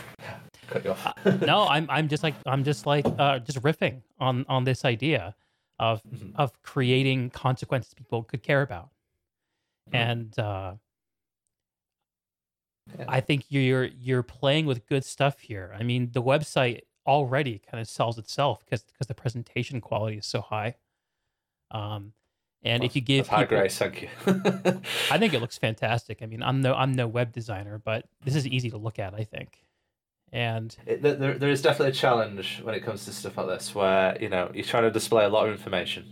Right. I've had a few people come to me saying, and quite rightly so, saying, "Yeah, this is laid out shit." One example is, for example, just the little things. Like one big thing for me, I want to tackle is the sort of underrepresentation. As we mentioned before, there's a common theme here. I feel that underrepresentation of certain groups. So right now, the site is very much designed towards Zergfits. There's no denying that. So it makes sense. There's a lot of people. I think you mentioned that you saw the monthly sort of status reports. I do the metagame reports. I'm calling them, and numerous comments, and quite rightly so, like absolutely fine, saying, I don't care about this. This is all engineered towards SQL and Dig and all the big people that have loads of people in, which is an absolutely fair comment. But that's the thing, that there's stuff like that could be easily fixed. It's simple to do, so it's just a matter of just tweaking it a little bit just to represent those different people, right? Now I can say this like it's an easy thing for potentially the devs to do, but there's a whole different kettle of fish when it comes to games. Obviously, I'm even though it's just me doing it, I've developed it in a way where it can be quite flexible like that. But just bearing in mind, people that think, well, why can't the devs do this? They can. But they have another job. Also, they got to make the game. Well, not only that, but also they're working with code that potentially none of them have seen or don't know what the fuck it does, and is 8 years old and was developed by a guy that particular time of their career may not know jack about gaming coding. I'm sure they did, but they've got a whole different set of challenges. 4,000 line file they're dealing with. Maybe. Yeah. Yeah. Christ, I'm glad I'm not doing that anymore. Yeah. Sure. So it's everyone has different challenges, and this is the thing that a lot of players don't understand, is that the developers do their damnedest to please people, but I think a lot of people don't understand, because they don't have technical knowledge or have no idea or no perception of it, where they just think that why don't they just do this? Why don't they just put this little thing in there and all that? You just gotta think of context. Like, whenever I approach the devs, I always say, I was at the back of my mind when I write an email or a message or whatever, just thinking, how much of a ball ache could it probably be for them to do this? Mm-hmm. A good example of this is I was speaking to the API representative for DBG, and they've looked at, I think I mentioned this earlier, about a list of issues with the API. Mm-hmm. They've looked at it, and they're looking at it now, and I'll be very interested to understand what they feel is feasible and what isn't. Mm-hmm. We've added, and by the way, if you're interested in joining this little community of ours, it's on the PlanetSide 2 Discord, and it's a channel called #API_Devs. Okay. So we have like a little, it's probably about 20 of us in there. We have sharing little things about it. People come up with questions about how to access this for data. So if you're interested in developing tools for that, I highly recommend joining those people. Okay. They know their stuff, sometimes more than me. Anyway, so yeah, it's interesting to interact with them on that level where there's an understanding, an invisible understanding almost of, you're not the typical guy that talks shit and does nothing but pisses off the devs with random comments. No, you actually sit down with them and talk to them and understand the reasoning behind it. Like, I don't know if I should share this or not, but there was a recent thing I've had with, they've not been overly, they weren't getting back to me for weeks for certain things. So Okay. it was particularly the PS2 launcher. I probably shouldn't be saying this, but anyway, I'm going into it now. I Okay. did send them a link. I've been quite not direct, but quite upfront with them, just saying, guys, you need to do a little better with talking to people. Like, it's been noticed that a lot of people have got a little quiet, and I got a fairly diplomatic response back saying, yeah, totally get that. We're absolutely fucking slammed with Outfit Wars. We apologise. We'll try to do better. And that's shortly before Justin made it aware that he was leaving the team. On. So yeah, he's moving on. So Andy moved on. Justin moving on. That's tough. Interesting. It is. It's interesting you mention it. Like, a lot of people would see that and go, "Oh shit, new investors, they're killing people. Get them out." Panic. But at the same time, these people have lives. These people have different opportunities. For example, I was working for a parcel company. Again, won't say names. I didn't enjoy it. I got approached by a guy that says, "Do you want to work for X company?" Again, what's her name? But and I was like, "Fuck yeah, I will," and just quit. People have lives, and some people read way too much into stuff when certain people leave a business. Like, it was particularly a bit of a shock that Andy left, so I'm not going to deny that, but I'm sure whatever he's doing now is fantastic and is having a great time doing it, and I'm sure whatever he does, my man Andy will make a success of it. He was quite the trooper. Yeah, he got stuff sorted. Respect to Andy. Absolutely, one of the things I really noticed in the last year is he kind of took on the responsibility of doing a lot of the after hours communication like between himself and the tech staff who are running around trying to make the gerbils were all still spinning in their wheels. Like, that's a stressful job to manage that after hours communication like that. Big respect. You gotta think though, that just shows the passion that someone like him, and I'm sure Rel and Chris Farrar, who we've not really seen much of. Chris Farrar is the technical director for PlanetSide 2. I've had deals with him previously, so some may remember this, but the voice comm system, Vivox, in PlanetSide 2 was not working. Which is very sad. Yeah. PlanetSide really suffers for not having that working, I think. It did. It was in a real bad state, so I took it upon myself to sort of try and help out a bit, and what I did was I've got a couple of, you can Google this, it'll be on there. Just going to try and get a bit of Reddit posts together, just try and get a bit more information for the devs to understand, what the fuck's going wrong with this system and why it's not working for people. And granted, it's still not 100% right now, but it's a damn sight better than what it was. It was just constantly dropping, like, people having to revert to using Discord, TeamSpeak, bloody Skype in some cases, where it just did not work at all. So I got in touch with Andy and said to him, right, I'm happy to help out. What do you need? And I think that's when the sort of mutual respect grew there. It's like, I'm more than happy. I've got a bunch of guys, like, I could easily get 100 opinions or 100 data points within a couple of days, because large outfit. I also did it on Reddit as well, got the same kind of things. And yeah, it just by sitting down with them, going into nitty-gritty detail with Chris, sort of going, okay, so, and even making videos and stuff like that, just going into certain scenarios of use cases, basically, and how, or replication cases, and how certain things did it thing. And I think that helped. I'm not going to say take the credit and say that was the silver bullet that fixed it, but I'm going to say hopefully it's helped, and I've been told it did.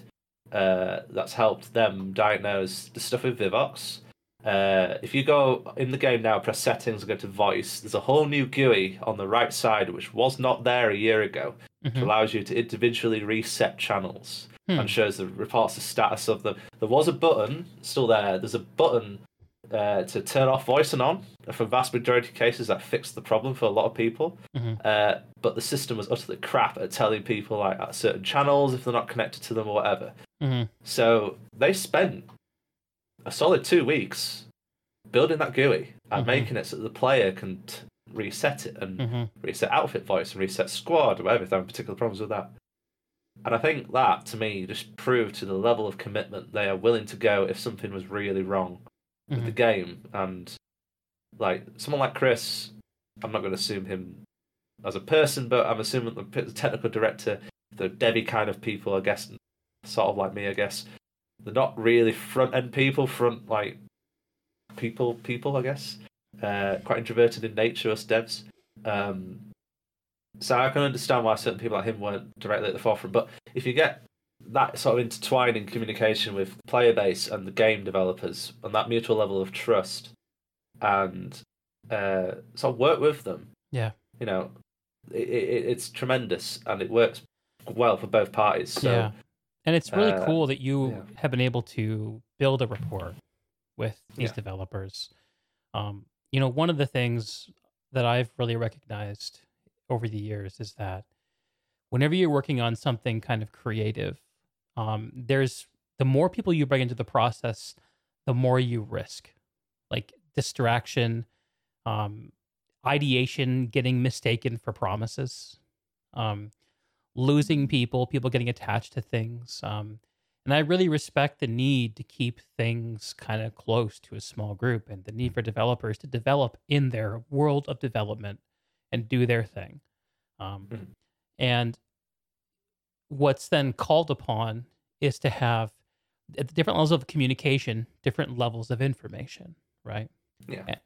And where you can build those bridges, like you've done in the situation with the voice, is very, very cool. And it really points to a shared concern of wanting to make the game work and be fun. Yeah, absolutely. We all want that. Yeah, they could have quite easily told me, you know, 2 deuces, get lost, like we don't care, or not even reply. You know, they could have easily done that, but no, they engaged, and and they will do the that time for people to honor your interest and honor your investment. They made the weapon in your name that honored your investment. They put your stuff on the launcher. They honored your investment. It's in a lot of ways these transactions are kind of social transactions. If someone makes a major contribution, you honor them. Something you do because it creates the proper incentives for people to actually step up and do these things. Absolutely. And you made a comment earlier in the stream, which I think could be heard as kind of like almost a little resentful if you take it a certain way, about they need to be careful about giving attention to the people who make these, who are the big community players, who are really surface the game and make it work for a lot of people who have a more passive level of engagement. But I think that it highlights again a truth to say we're all here trying to make a virtual world happen. And we all owe it to ourselves to honor everyone's contributions. And I think that it is both easiest and hardest to honor the things that developers do because of the creative process that happens there and all of the business ramifications that are behind that process. Yeah. So when they do take a time out of their day to do something they don't have to do, like rename a weapon, like give someone a golden anchor, like all these things, it seems that much more human because there's no obvious monetary outcome from that. They don't. Yeah. It doesn't help their bottom line. Well, absolutely. Like the irony is, it actually hurts their bottom line. But in terms of the actual person hours to do the job, but you got to think of it from that business kind of level context as well, I guess. Where if you're supporting someone that's doing something for your product, be it, for example, out of the game context, be it, for example, an influencer, right, an Instagram influencer, whatever. Or YouTuber or sponsorships, right? It's working for PlanetSide too. Yep. Yeah. So yeah, if you what's the old saying? You don't get money if you don't spend money, right? Mm-hmm. So you invest in the person or the product or the brand or whatever to benefit your product, and in a much smaller scale way, they're kind of doing that with certain people of the community. Mm-hmm. More publicly, this being streamers, the Archie TVs, the Kamikazes, the Commander Seriouses, Winter Gaming, I guess, in certain ways. People like that. You see them quite regularly on Twitter. Retweeting, they're going live or whatever, which is great. I think the community interaction that they've got there is good. As I say, I guess a bit more underrepresented group are the people that do quite a lot of work. Again, like myself, there's various others. For example, like Voidwell, so a guy called Lambjaw, he's made a website that does very similar stuff to mine. Yeah, let's highlight a few different contributions. Absolutely. Yeah. So who do you want to talk about first? So voidwell.com. Not got it to hand, but voidwell.com. Lambjaw's done a very similar thing to me in terms of monitoring alerts, but I go to a vast more amounts of detail. We've actually, ironically, shared quite a lot of, in some cases, even code over the years. But it's very similar. Also, they've got the other things like recursion. Obviously, everyone knows about recursion. If you don't, it's an overlay. Let's have a look at what Voidwell's doing real fast. Yeah, I just want to understand it a little bit better, and then we'll move on. Yeah, so Voidwell's quite good in terms of sort of looking at server status. So it gives all the players that are online, all their population levels, stuff like that. It goes into quite a little bit of detail about alerts, is what you're seeing there. I have very similar stuff. They have a map, which I don't yet. Yes, map is good.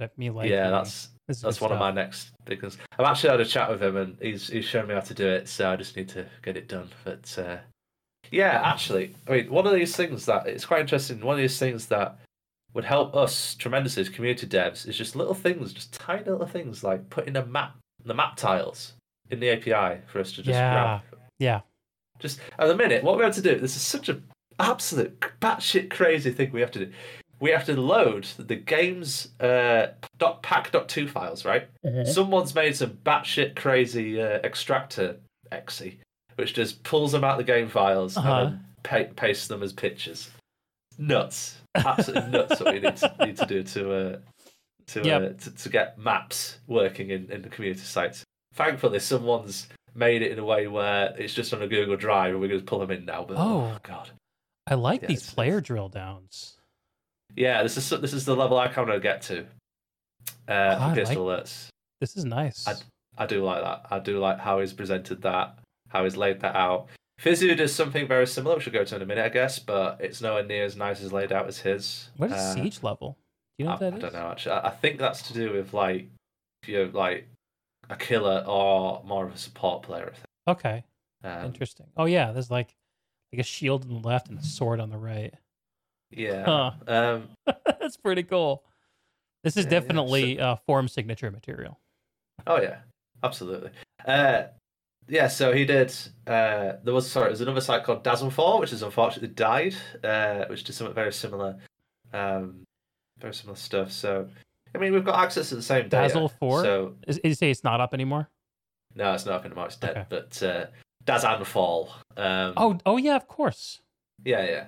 Dazan Fall. Yeah, yeah. I'm well familiar with that. That's a very thank you, Grand Game. That's it. Attack and defense. Defenses in, as we'll say, PlanetSide 2's defenses system is complete bollocks. It's based off. So, for example, if you've got a 3-point base, if one of the point flips and flips back, that's a defense. It's not in my head. But, yeah, defense is a lot easier. Yeah. So, but yeah, they go to a ton of detail. I actually use their player population stuff quite a lot. So actually, when I'm doing development for Pierce to Alerts, I run it on a Mac. This beast of a machine. So I can't play the game on that. So I use Voidwell to figure out which continents are open, and I start an alert on my local dev that I can collect stuff from. Nice. So this is Voidwell. Who makes Voidwell? Lapjaw. I think it's an Iron. I don't know what server it is, but yeah, it's Lapjaw. So he has a login here. I don't know what that's for actually. Okay. All right. Yeah, this is cool. This is cool. I like this. Yeah. So what else? Who else are the heavy hitters of PlanetSide 2 contribution? So Fizu, FISU. Yep. Let me just get that link. Their site's a bit more quirky. They do a lot of. I'm going to give you some links here because it's a little hard to navigate. They do a lot of stuff around players and a little bit about outfits, but there's a better tracker for outfits. I'll give you in a second. Okay. Fisu I'm familiar with. Go ahead though. If you know that, then if you just search a player, for example, then you can demonstrate. Well, search for me, the most important player there is. Player. Let's not search Killboard. You'll see I haven't played in a long time. Achievement viewer.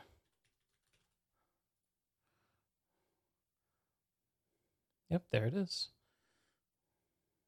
Cool. My overall profile. Where's this go?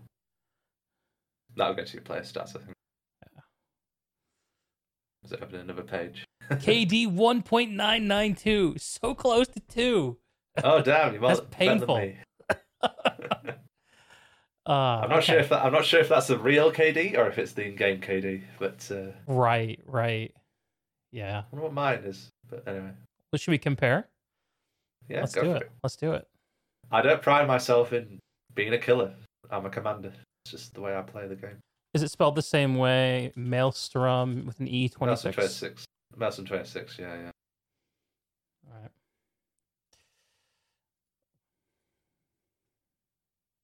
My infantry KD is over 2. That's something. Yeah. It does go into a lot of detail. This is good stuff. Yeah, it's really good game. Like this. He's got a challenge in that he displays a lot of data. A lot of it is very hit and miss in terms of like how it's represented, I guess. But overall, like generally, it looks really good. There's a lot of information here. There's a lot of information. Lots of people care about too, like the IVI. I like that. Yeah. These little trends at the bottom are kind of cool. Yeah. All these different drill downs, directives.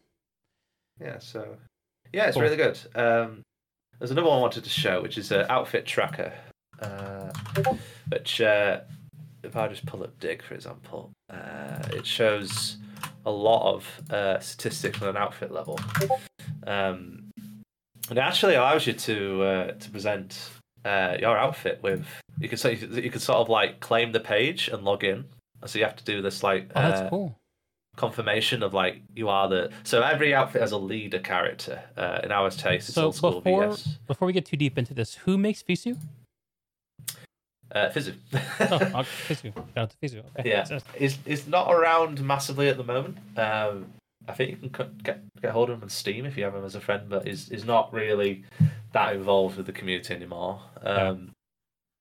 I don't know. He might be. He might just be hiding under the rug a little bit, and I've not seen him. But he's made a great resource one way or the other. Shout out to him. Absolutely.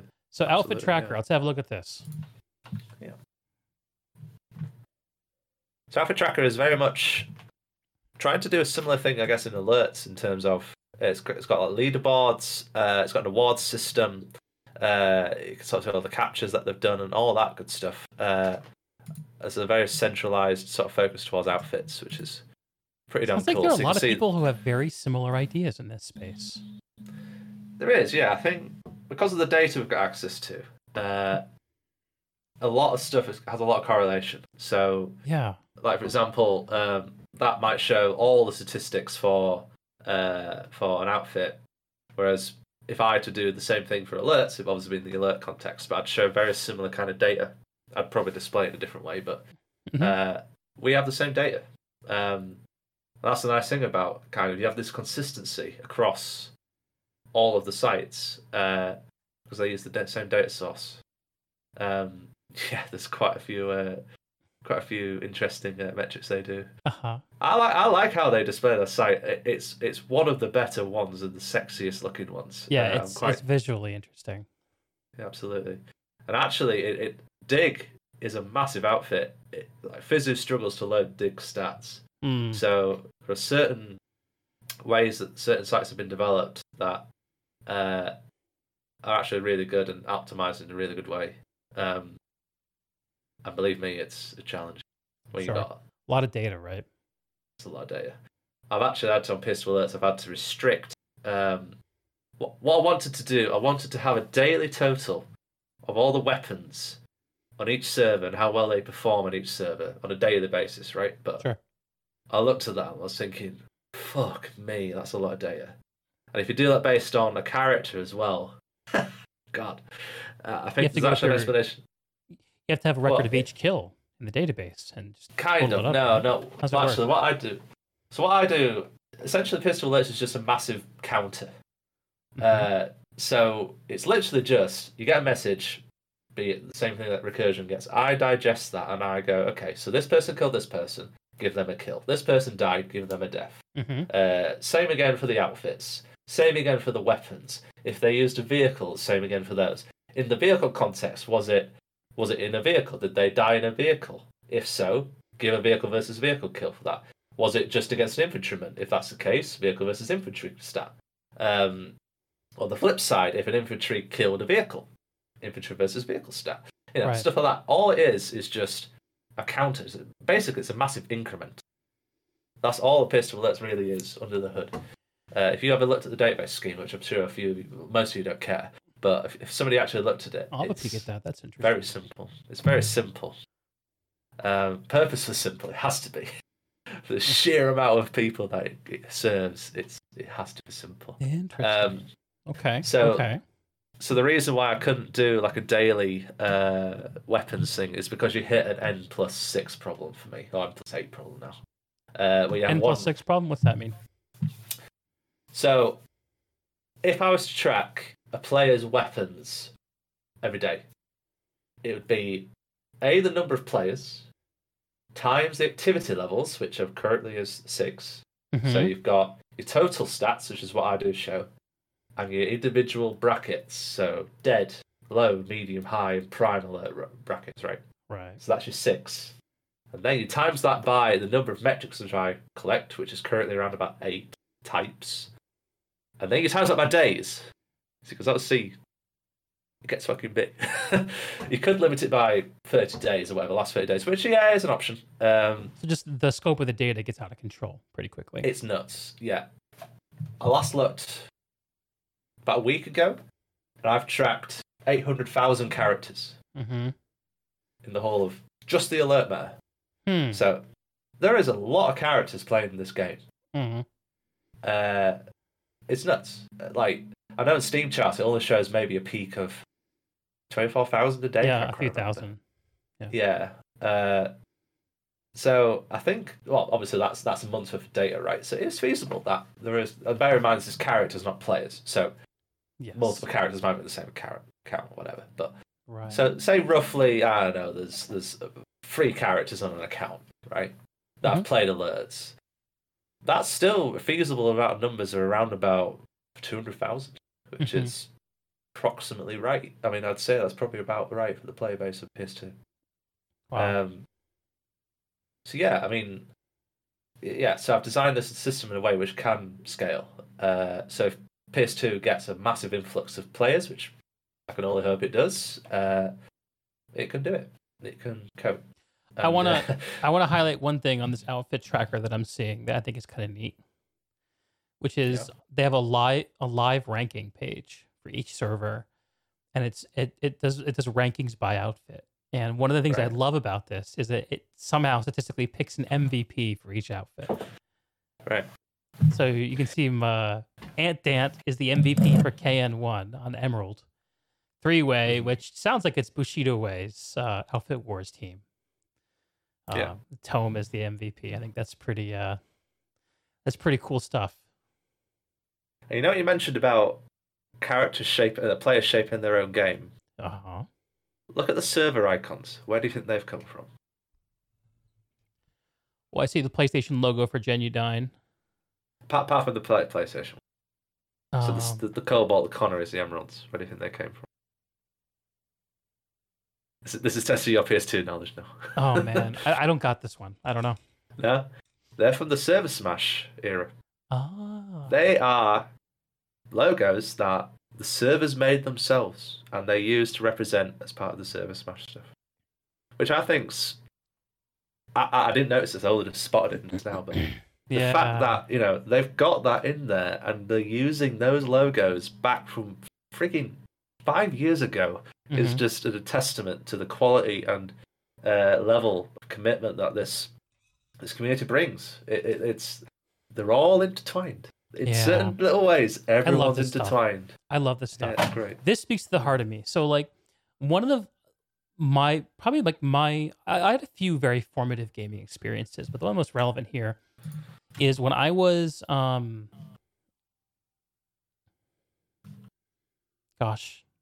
I guess I was in the last couple of years of high school. I got involved in a Half-Life 1 mod called Team Fortress Classic, the predecessor to Team Fortress 2. And at the time, my family was transitioning from dial-up to broadband internet, and I got involved in the clan scene for that game. This was in the early 2000s. So there's no social media.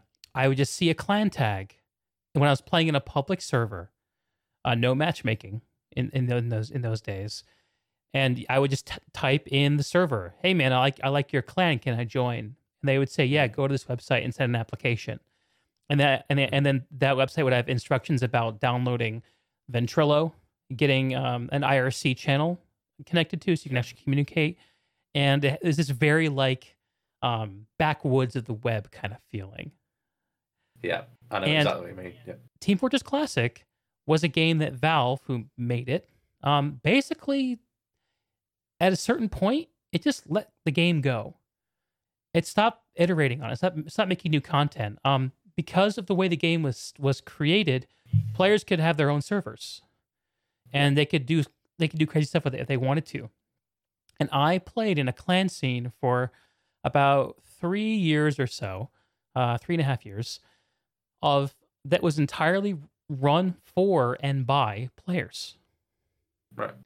And I was actually leader of a clan at that time. Had to field 8 to 9 players a couple times a week, and I played like 250 organized league matches or something like that. And that to me was a formative experience that showed me the power of what gaming communities can do. And the fact that it gives a chance for people like me and others, folks like yourself, to jump in and help make the experience. And it gives me a real soft spot in my heart for stuff like this. Because in some ways, I kind of bounce off of the highly polished, highly finished gaming experiences where you can be totally passive. There's no way to really add to it as a part of the community. It's not made for that, Yeah. I like the incomplete creations, and I think PlanetSide is one of those. And I love yourself and all the other fine folks who are jumping in to help make it something better. I'm excited for the Alert League. I think you got to do it, man. Yeah, there's a bit of work to do before it's ready. My objective, and I'm going to say a date here, which I'm probably going to miss drastically. I'm looking around about May to sort of get that in place. The site at the minute has been very focused on stability. There are a few challenges at the moment with Census, the API, where occasionally it doesn't respond in the way that the devs expect. They are aware of that. They've been looking into this. Just wanted to put that out there. Which does unfortunately mean occasionally alerts don't trigger in the site.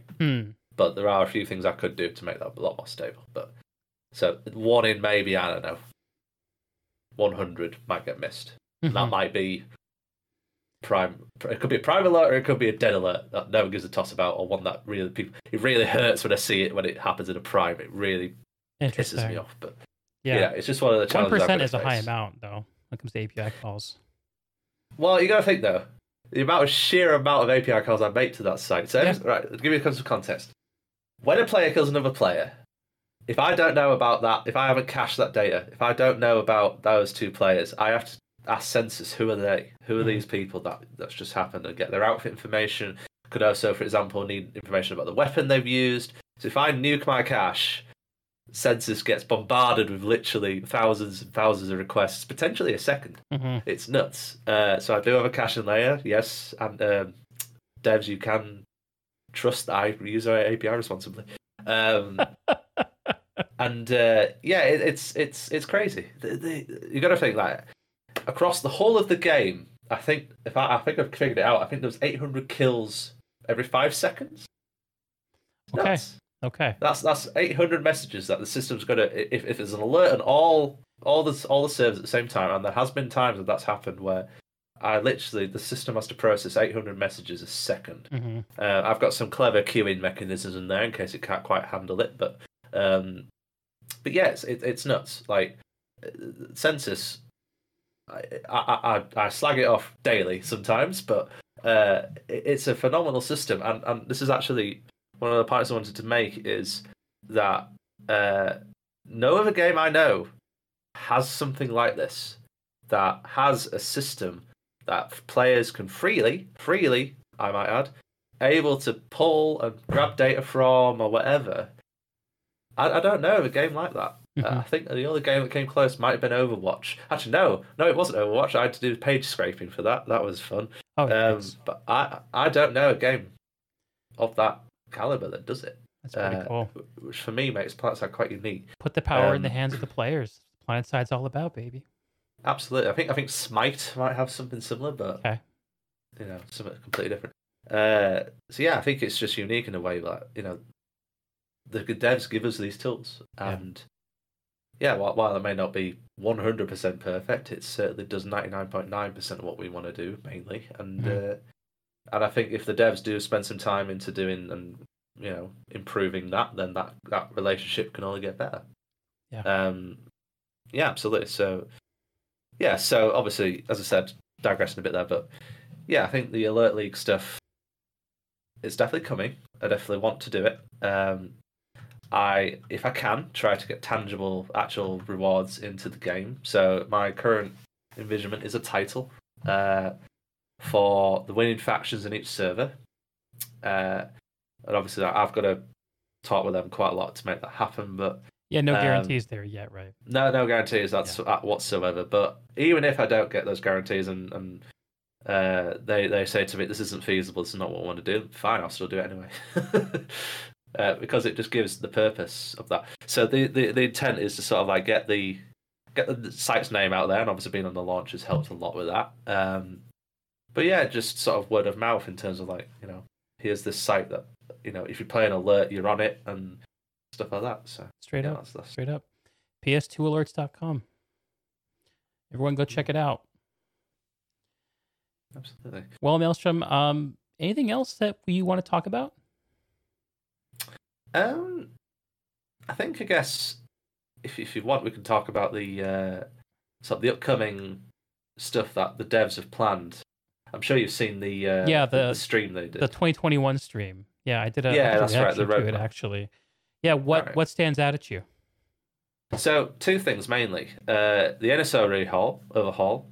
Whatever the name. Did a terrible joke in the stream. I remember that quite nicely. NS overhaul. That was it. Yeah. Very cool. That's an interesting one. So the fact that they're opening that for for all people to play. It's good. Good. NSO, and I have a few players in Dig that play NSO quite regularly, and I get to hear a few really strange things. What do you think the draw of NSO is? For folks who don't know, so PlanetSide is traditionally a 3-faction game. NSO is essentially a neutral robot faction that historically have functioned as kind of like a mercenary faction. They reinforce whatever the low population faction on a continent is. And I think people either bounce off of it completely or play it a ton. And from what I've seen, what's your perception of it? The way it is today? So my personal perception at the minute, there's a few things for me that stops it playing it. Obviously, because I'm a Vanu character, but also it's mainly down to the fact that it's just behind a paywall. So yep. PS2 being the nature of the beast it is, it's free to play. So they've tried to advertise NSO as like a member perk, but it didn't quite work that way. It just, the thing is, you've got multiple layers of friction, right? So you've got a paywall, which is the biggest friction. Then you've got character slots, which aren't unlimited. You hit a character limit. Mm-hmm. Then you've also got the fact that you can't guarantee who you play with, which I think's not good for the experience. That's where it breaks down for me. Yeah, it's just one of the points they've made in the stream is that as a member, very clever how they did that. As a member, you can pick and choose who you fight with. So you can play as a robot, and you can have access to all their guns or whatever, and you can also join outfits. Okay, I think that's how they're doing it, if I remember correctly.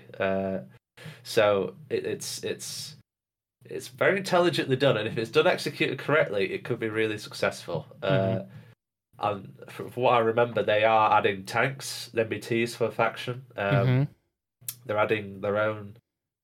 Well, I might get this wrong, but I think they're adding their own ESF, and they're basically putting it into parity with the rest of the other factions, which I think is good. So the idea is flesh it out, of course. NSO has always been an incomplete faction.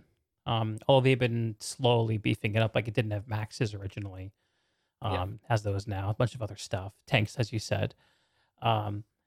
But originally it was kind of like an outlet for solo play that was there for you if you were a member, if you subscribed, and a solo outlet, because you can't really, there's no reliable way to play with others unless you're also playing with other robots, which is it ended up being too much of a niche, I think, for the community to actually take hold. Yeah, absolutely and right. I think what I hear you saying they've proposed, and we can talk about it some more, is that the split will no longer be members can get NSO, but they can't group with the faction that they want to, or non-members just don't get it. Now everyone can play as NSO, but if you're a member, you can decide what faction to reinforce. Is that the way it's going to work? I think that's the way it's going to work. Yeah, I think if I remember correctly, they can also join outfits of the faction you choose. Yeah, I hear Ground Game tripping in from the chat saying it's a vacation for vets with too much time and money. He did it for a while, a hobby more or less. Yeah, if you like the game a lot and want to have an excuse to get some more playtime, and it gives you another axis of progression, some new toys to play with. I see it as PS2 hard mode. You're literally gimping yourself, right? Because you don't have access to all the guns that you want. You may, for example, I'm a bit of a. I used to be a light assault main, but I'm actually a BS heavy main now. I'm a sweaty heavy now. Light assault, man, I'm after my own heart. Yeah, I used to be one of those bastard C4 fairies that nuked your Sunder a bit anyway. I see. So one of those light assaults. Yeah, one of those. I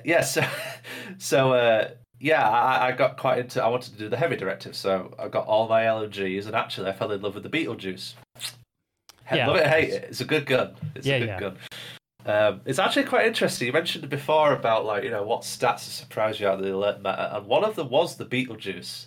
Okay. Considering the fact that, and I've mentioned this in the monthly reports, considering the fact that it's a directive weapon, not everyone has access to it, but yet it's the third biggest killing weapon in the whole of the alert meta. Is a very, very interesting kind of sugar for certain people. Yeah, right behind its cousin, the Orion. Yes. And the Yeah, cost. absolutely. Interesting. And I forget. Actually, yeah. Just looking at that, no other directive weapons anywhere close to being anywhere even in the top 10 or even the top 20. I don't think. Yeah, I don't see any others here. So there's something about the Beetle that people love, and I've explored this quite a bit in Reddit posts and stuff like that. That a lot of people are attracted to it because generally, this game's been out for a long time. Mm-hmm. If somebody has got the Beetle, they'll have got the Beetle by now. If they really wanted to play it, if it's a new player, that's something different. But generally, it's the only go-to directive weapon. I don't hear about the Gauss, whatever it is, the Gauss Saw, I think it's the God Saw, right? God Saw, yeah, being like the de facto norm for heavy assaults on NC, or the car, or the Butcher, sorry, for TR. Yeah, they're more niche weapons. Yeah, they're more niche versus the Beetle, which is a lot more. Well, it's like the Orion, but with a heat mechanic. Essentially, that's how I describe it. It is. So it's interesting that just because of that heat mechanic, which some people think is OP, some people don't. I personally get very pissed off when I can't reload because I've used one too many bullets in a burst, and I'm fucked for about 8 seconds. That's killed me many times. But I'm just a bad player like that. You made both, brother. Actually, yeah, Noah CA just made a good point that, I think the OP part of it, Kamikaze did a very good video on this recently, so go check it out if you're interested in it. Is the fact that you can reload with your secondary gun. Yeah. So you can fire it all the way and then hit the heat mechanic and then swap to another gun and reload that way. Yeah, that's that's the meta. Like, there are mechanics in other games that like reload your stowed weapons, and that just borrows from that idea. But you put that intentional idea. You put it on a primary weapon for the primary foot soldier class in the game, and you quickly see how its popularity would run rampant. I think if you put that, I imagine if you put that mechanic on any other LMG, it too would be highly represented, no matter what its other properties were. Kamikaze has kind of set up certain things in motion. I think that is going to be nerfed out. You think so? Interesting. I have not watched that video yet. I gotta take a peek. You should. It's really good analysis of the gun. Cammy's done a really good job on that. And if you're listening, Cammy, good work, mate. But yeah, it's interesting. So yeah, definitely watch it. It highlights quite a few flaws with the design of the gun, but also the uniqueness of the gun as well. I think this is the uniqueness point that brings it to a lot of players is that it's the heat mechanic. I think that is the unique part of it, whereas the other guns are just same crap. One of them has they're all just LMGs, and they shoot differently. You reload them, Yeah, the Saw has an alternate fire mode that shoots armor piercing bullets, which don't do that much damage. You can do little things like buff that, maybe. Yeah. I guess that sounds like the old PlanetSide 1 Vanu mechanic, where the the Pulsar had the alternate fire mode. I actually remember, wasn't there a brief time when the Lasher had an alternate fire mode? Yeah, I think I do. The PlanetSide 1 Lasher, man. Yeah. Oh, that was a beast. I love that Lasher. I still love the Lasher now. It's, if you look at my stats, it's one of my top guns. I've not been able to get into the Lasher. Actually, I haven't been able to get into heavy assault at all. For me, putting jetpacks on an infantry class is just all I fucking need. Like, I used to be one of those little tower shitters that went to the top of the towers and just as soon as you came out of the tower, bam, with a shotgun, and that was me for a long time. I was a sneaky motherfucker. I don't know. I think I just shifted to different things. My new favorite thing, and when I say new, I mean like in the last year, because PlanetSide's a game that I usually play passionately for like a couple months out of every year, and I just get myself a long ass cooldown from it. I have an ADD brain. I try a lot of different things. Just the way I work. Right. But whenever I come back to PlanetSide, I'll always try to find an excuse to use the crossbow on my light assault and try to go around and troll, because you get those 2-tap kills where it's crossbow knife. Yeah. And I just, whenever I get kills that way, I always feel like I am like cheating. It feels incredible. I love it. One nerf recently was the the recon darts for the crossbow. So when I did Outfit Wars last time, or various service matches back in the day, you were able to, well, you still are able to equip recon bolts to the crossbow. Right. And I used to just spam the living shit out of where I thought enemies were, and just blanket an area of recon darts, which they've nerfed now from, I think, 20 and limit to 4, which is unfortunate. But so that for me was a little bit of a hard sort of nerf for me, but it didn't stop me playing the game. Right? It was a very niche thing I did. Usually when I was like hardcore commanding like a platoon or whatever, like Diggy runs tactical platoons, not tactical because we're hip like that. Where we have a full sort of PL/SL kind of setup. Normally we run quite casually wherever PL, and if SL wants to micromanage them, so be it, but not required. Okay. So when it was in that kind of context, I used to do stuff like that where we were proper hardcore about things. But there's little things against that. You can use scout flashes. I call them command flash. I have a very particular flash with the ball on it, with a little red, yellow ball on it. Yeah, the ornament. So I just use those. I just when I'm looking at the map, just tootle around in this flash, just to keep scout radar for everybody. It's just little things like that, really. That was make this game quite cool. Yeah, for folks who are interested in the strategy dimension of the game and have an avenue to express it, like they can actually contribute to leadership in an outfit. Like that's a very unique thing in gaming in general. Absolutely. In a way, like, do you remember Natural Selection? Did you ever play that game? I did a little bit. But what was your? Go on, I never played the sequel, Natural Selection 2, but I played the first game, which was a heavily modded Half-Life 1 mod. And there was on the Marines, it was Marines versus Aliens, and it was asymmetrical. That was what's cool about it. It was asymmetrical. It had all these these strategy elements of progression, and it was, of course, shooting. And on the Marine side, there was one character you could play who was like the commander character, where you kind of had a top-down view of the map, and everyone else had a first-person view of the map, which was very. It was the first time I'd ever seen that done. Like what you're describing sounds a lot like that. Like, the only game that's ever come close to PlatSide 2 in that regard is Battlefield 2142. Did you ever play that? I did not. No. I had a very similar thing where I think Hell Let Loose has something similar as well at the minute. And I think Squad as well, where you have a commander who was able to call in assets. Like, literally, they had orbital strikes, which you could kill people with.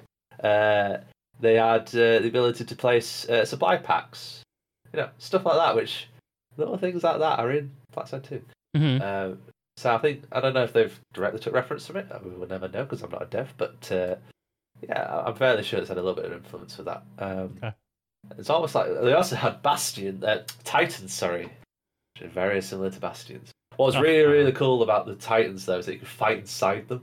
If PlanetSide is able to make some sort of system, dynamic system, which I don't think engine-wise they can really do, but if they're able to pull that off, where you can have a jump pad, for example, that pings you off to the Bastion, you can fight inside the Bastion and take out the core of the Bastion. Oh, that would be just board it. Board the Bastion, take it over. But I'm sure people are going to be screaming and thinking in their heads, "Fuck me, that sounds like a fuck fest." But I'm sure it would be terrible. That's probably why they've not done it. But if you can somehow limit that, where it's like a 2-squad limit, for example. So I guess it's kind of interesting, and this is at the risk of opening a bigger topic. So Outfit Wars, when it was first announced, was kind of surprising to me, because up till then I had seen PlanetSide constantly make decisions that to me seemed like they were only wanting to invest in the sandbox part of the game, the live sandbox game. And I thought that at the time that was a conscious decision to not pull people away from the sandbox, because everything in the game contributes to the sandbox. Everything you buy can be played in the sandbox, can be showed in the sandbox. And if you have people who are off in some other game mode, then that risks diminishing the sandbox in some way. Since then, we've seen Sanctuary, we've seen Outfit Wars, and I had a conversation with, who was it with? It's going to come to me later, but I'll credit them whenever my brain starts working again. About other game modes in PlanetSide, like why can't we have like an inventory, like 6v6 format? Why don't we have all these side game modes? And it's especially interesting to me when you look at what PlanetSide Arena was trying to do. Oh, it was I was talking to Alan Lapidus, the artist from Rogue Planet, and he was saying, well, the idea behind PlanetSide Arena was to take this existing IP with all this juice in it and to create like different kinds of ways to play. That's kind of like a lobby experience. And I see Outfit Wars. I wonder how much of an appetite there is within RPG to actually explore the idea of spinning up more PlanetSide game modes. The community clearly wants it. We want Server Smash. We want Infantry League. There are so many permutations we can all think of. I know that all those things require huge amounts of effort. Like, look, I'm not saying it's simple and it's about flipping a switch. Maybe they want to do it, but the cost of doing it is prohibitive in some way. Maybe it's down the line. I don't know. But like, I find myself just being like, man, it would have been pretty cool if they could have taken like PlanetSide Arena and PlanetSide 2 and like kind of smushed them together. Yeah. Like have your character be your PlanetSide 2 character, but play it in PlanetSide Arena game modes. And I think one of the things that Alan reflected on is that in hindsight, it was unfortunate that what they were directed to lead with was a battle royale, when that wasn't really the fundamental DNA of Arena. But that's what it came out with, and it came out competition with Apex, which just was an impossible ask. Things just didn't go well there. But if it came out a couple of years before, maybe it could have been a success. Yeah, definitely. The timing, it could come out earlier, before Apex, when Fortnite was still a little less known. Definitely. But then the same studio also had H1Z1 going at that time. So that's true. It's like competing against itself kind of thing. Yeah, I don't actually know. I don't know. The sense I get is that the people who, the creative visionaries, when they set about to make Arena, Battle Royale wasn't really what they wanted. Wasn't really the center of their vision. It was just kind of like, okay, yeah, we can use this to make an Arena, a Battle Royale if we need to. And that was the business direction that was chosen for those creative people. I think though, like as a player though, I think I was in two minds about Arena. I didn't actually get to play it because it was just before I came back. But I was in two minds about it when I heard about it. First of all, in a sense, it felt like a bit of a betrayal. Where, they were promising, to expand the PS2 game and invest in it and expand it. So creating an entirely new product, which, while granted is in the PlayStation 2 IP, that's not undeniable. That was almost a direct. It was pulling players out of an already at the time very limited, like struggling game in terms of populace, bringing that out into another game, which the counter argument for that was that other game could bring in people to the that could symbiotic, but it wasn't perceived that way. I don't think a lot of people fought that argument. I did not. No. A lot of people saw it, and I'm going to be brutally honest. People saw it as a cash grab. Yeah. They were riding on the already quite beaten horse of Battle Royale. A lot of people didn't favour it. A lot of people were just whatever. There's a very vocal amount of people, which is, I think this throws back to why the devs are a little quiet sometimes. Where they're trying something, they get fucking shat on by the community. And obviously after that, why would you bother? Right. So it's one of those real tricky lines to run, and I think if they put that in the base game as a game mode, that would have been received a ton better than a separate product. And there might have been reasons why they did it as a separate product. Probably engine at the time. I don't. Actually, ironically, Arena dying has helped the normal game because there were all the engine optimizations and all the assets, the Bastion carriers, they came from Arena, right? And they were brought into. And I know the Bastion. And yeah, absolutely. Yeah. I know the Bastion asset and the Colossus asset have been in the game sort of under the hood for quite a long time, but I forget. I was just about to say the name of the guy, but I'm gonna say right. It'll come to me in a minute. Steve-O from BRTD from Miller designed the Bastion carrier. Little known fact. Oh, I didn't know that. Yeah, I think it's Steve-O. I probably someone's going to horribly correct me, or it might be one of the PS2 devs. But no, I think one of them. There was some involvement with the carrier there.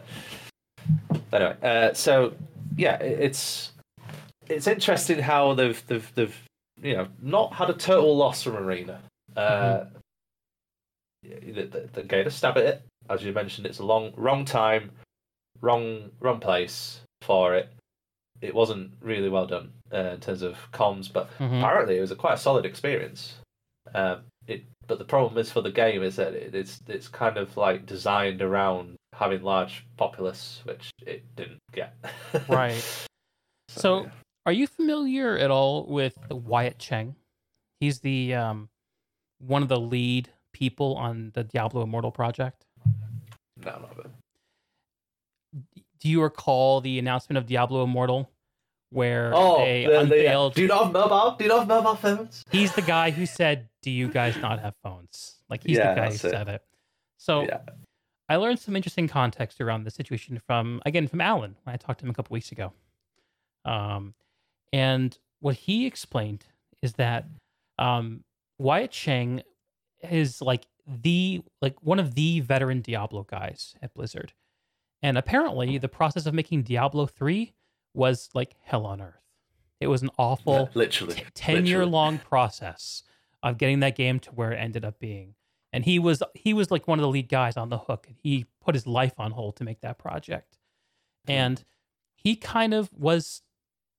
So when it came time to work on a new Diablo property, the idea of making a mobile game was something that he jumped on because he wanted a project to work on that was not going to be another major primary platform release. He wanted to buy a smaller chunk for himself, for his quality of life. He'd been through hell on earth. He put his family on hold, like all the sacrifices you hear about developers making, he made. But he was up for making a mobile game. He could do that. And he came out and announced the mobile game, and we all know how the reception went. Yeah. And it shows how a lot of decisions that kind of make sense. The need to make more Diablo stuff, check. People are hungry for it. Yeah. There's an appetite for mobile games. Like, I know we as like core platform players maybe feel a little funny about that, but it's true. The appetite for mobile games vastly exceeds the appetite for PC and console games. And I think that's fair to say. Yeah. Populous-wise, yeah. Yes. And we have the lead Diablo guy who's completely burned out and needs something that's a little more modest in scope. So that all these things make sense, but they still fucked it up majorly because they misread their community, right? They misread their community. About to say, it's about knowing their audience, absolutely. Yeah, and there might have been a way for them to package up Diablo Immortal in a way people would accept it. It wasn't that way. It wasn't in front of a convention of people who are Blizzard diehards who are there on the back of mainly PC games. It was not the right audience to debut it for. And Diablo Immortal could be a great game, for all we know. I don't know. Did it never see the day of light then? Did it never get released? I don't think it did, and I don't know exactly what's going on with it. I know that there's been some stuff in the news recently where Activision bought out a studio who was doing contract work for Activision, and they've replaced Team One at Blizzard, who was working on the Diablo sequel, and they're going to be working on whatever's coming next for Diablo. That must be soul as in Diablo. Soul just crushing though. Yes. When you're up on a stage, like, which is stressful enough, to then have literally everyone boo you to the ground, like, yes. Oh, I have imposter syndrome, like, sometimes when I've worked at different companies. So I've had it every time. It's something that happens to, I think, every dev at that point in their lives where they've got into this job and thinking, fuck me, how did I land this job? And there's that element, the little sort of niggle in your head just doubting you. But if you have, well, that's just your own validation, right? I don't know if you've experienced something similar. Definitely. But if you've got people literally booing you for all, as you mentioned, like by the sounds of it, is absolutely poured his heart and soul into this product, and you go to publicly bring it to the world, and you just get pissed on like that. Oh, that must have hurt that guy to his core. Like, I can't imagine what that would have been to someone. Like, I can't either. No, it's hard to think about. And like, I think that I dread to bring this up, but it sounds like that if for certain types of people that could have been enough to topple them. If that makes sense. Be done in game dev. I don't know what Wyatt Cheng's doing today, but the whole reason I brought that up is thinking about Arena. Yeah, I think there are some people who are pretty passionate about Arena. I mean, Cardo was the lead designer on it, I believe. All right. We saw him move over to PlanetSide 2 for a short time after PlanetSide Arena went away, but then he moved on. He's doing something else now. Yeah. Alan, when I talked to him, said that Arena was kind of Cardo's baby. It was his vision. Mm-hmm. And I imagine he felt crushed by that too. Absolutely. And it's very hard because making games is fucking hard as hell, and it's getting harder every single year, and there's so much money involved, and it's so complicated to try to wrangle a creative vision that might be good through all the things you have to deal with to actually get it in people's hands.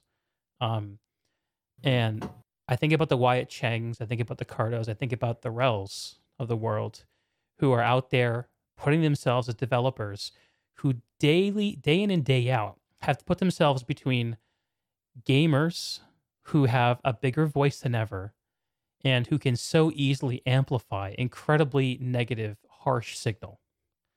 And I think about the publishers who hold so much power over these developers and prevent them from engaging in communication in a way that humans are programmed to communicate. And not even directly.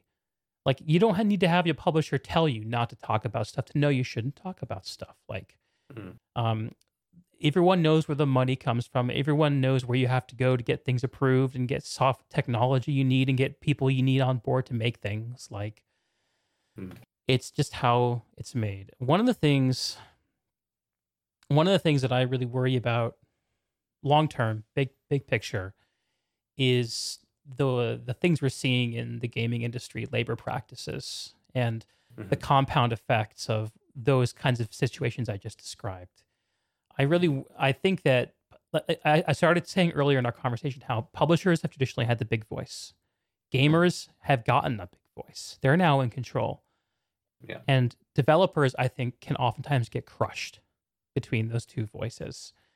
And I really want a way for developers to get out there, give their message. That's part of the reason I'm excited to talk to the Alan Lapiduses of the world, the Rels of the world, even to you, where even though you're not actually developing, working on the game, you are making the tools that the gamers use, and you do have an opportunity to actually connect more closely with the people who are working on the game as a result. Like, we're all people. We all got families. We all have our creative vision that gets compromised to the nth degree by what's practical and what's possible.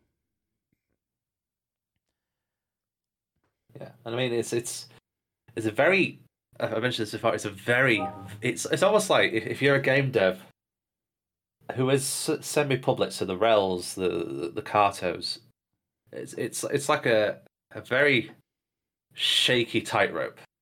So you're in a circus. All the people are booing at you because you're doing a shit job in their eyes. And you're walking this tightrope where you could say one thing that could end your career. The amount of pressure that must put people under is phenomenal. I couldn't work in that environment. It's the kind of pressure that the CEOs take on. CEOs unless you're Elon Musk, who doesn't give a toss. But yeah, Musk is a great example. Like, he's constantly running his mouth. Yeah. I have nothing bad to say about Elon Musk. He's an interesting figure for sure. But that level of responsibility in being the face of something is something that that CEOs accept astronomical amounts of pay for. And part of the reason that pay is so high is because people don't want that job because it is really hard and really punishing. Yeah. So the market for that job, there's a high demand for it, but the supply of actually competent people to do it is not as high. At least that's the way I think it works. I'm not really sophisticated at that level of business. That's just what I've perceived. And I think that more than ever, there's a need. There's a demand for developers to get out there and tell their stories, but the risks of doing so are so high. It's very hard to do. I don't know what the answer is, man, but I sometimes worry that we're going to drive off, that the gamers are going to drive off developers with our big voices and our big consumer powers to shape. I mean, that does touch on what we were mentioning earlier about technology and how over the course of the couple of decades that we've been gamers, that how it's just vastly shifted. Like you know, these black slabs in our hands were not a thing 20 years ago. Like, imagine what it's going to be like in another 20 years. Like, what is gaming going to be in 20 years? Is it going to be VR? Is it going to be that we're all hooked in the Matrix and like frigging, going on Tron style, stuff like that? Gabe Newell's bullish on brain interfaces, man. Yeah, you mentioned that. I know Elon Musk was also working on a brain interface as well, so that's interesting tech. The whole thing about AI. Actually, so a bit of a digression, but I play a strategy game called Stellaris. I don't know if you've seen it. I'm familiar. So one of the things you can do in there is you can essentially turn your entire human race, whatever, into sapdogs. You can totally get rid of the flesh. It's actually called something in the game called The Flesh is Weak. Weird. Okay. Yeah. So you can convert them onto cyborgs. I think that is achievable. Well, in the game mechanics. In the game, you basically research technologies over the course of like hundreds of years, and then eventually having a decision where it starts slowly converting all the populace to upload their minds into machines. And then you're gaining some people might say OP as shit buffs, where you get like 15% more resources. Whatever. Is there a cost to that perk? Like, is there a downside to it? It's massive time. I mean, in terms of the time investment is huge. It just in order to get there. Yeah. Yeah, it takes about solid 50 years. The games run for I think 2200 till about 2500, so 300 years ish. So it's a bit chunky of time. Got it. Yeah, there's like various okay, because you're a robot, you've got to use energy and whatever. Yeah, but, I was just curious if I had like a upside, research faster, downside. You're more likely to have existential crises that kill off parts of the population. I don't know. Like I don't play the game. Yes, I know what it does. It does. If a certain amount of population is in the game is cyborgs, an event triggers where basically Terminators happen and all the cyborgs unite into one faction and are massively overpowered and destroy the whole galaxy. It's great. I love it. Oh boy, I absolutely love it. So you yourself becoming a cyborg? It never happened in my lifetime. The brain interface implant if it was available? I think yes, and I think no. So there's an interesting topic which I don't think we're going to go too much into, but there's an interesting topic about how humans have a futile existence, and probably for good reason. Okay. You've seen these black. I think Black Mirror did it, but I've seen at least in books where it trifles with immortality. One book that was it. Altered Carbon. Yes, I've seen Netflix. That. Mm-hmm. Yeah. So Altered Carbon does a very similar thing where the human mind is uploaded to some server somewhere, and it's portable. You cheat death. And there's ways to not cheat death as well, which is quite interesting what the little thing goes into. Like you could actually kill someone if you do it right. So it's interesting. I think I would, purely because look at me. I'm no like backup fitness plan. guru. But, yeah, backup plan, dude. Put your consciousness on ice. But that brings an interesting sort of discussion around, like, if you saw your own clone, what would you feel about the clone? Yeah, it's interesting sort of philosophy. Yeah, for me, one of the things I always trip up. Oh, it depends how far you go. Like if we're talking about like getting a phone put in my arm, like that sounds kind of cool. Like Yeah, something I could still tap out, like have like a feedback and a touch screen or whatever. Some way to do it, skin screen. But like we're talking about stuff that goes that it interfaces with your mind. That gets a little more interesting. And then we talk about stuff like where your mind becomes portable is another level too altogether. Like I think about just how dependent our minds are on our bodies, and the things that happen to us when parts of our bodies don't function well. Like I learned last year that my body has ADHD, which is something that I have dealt with my entire life, and I've come up with all these coping strategies to deal with, but I never knew what it was.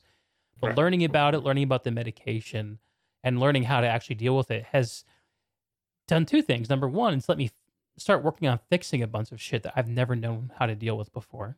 And number two, it's underlined for me just how much I'm not just a mind, like an independent mind that happens to be seated in this body.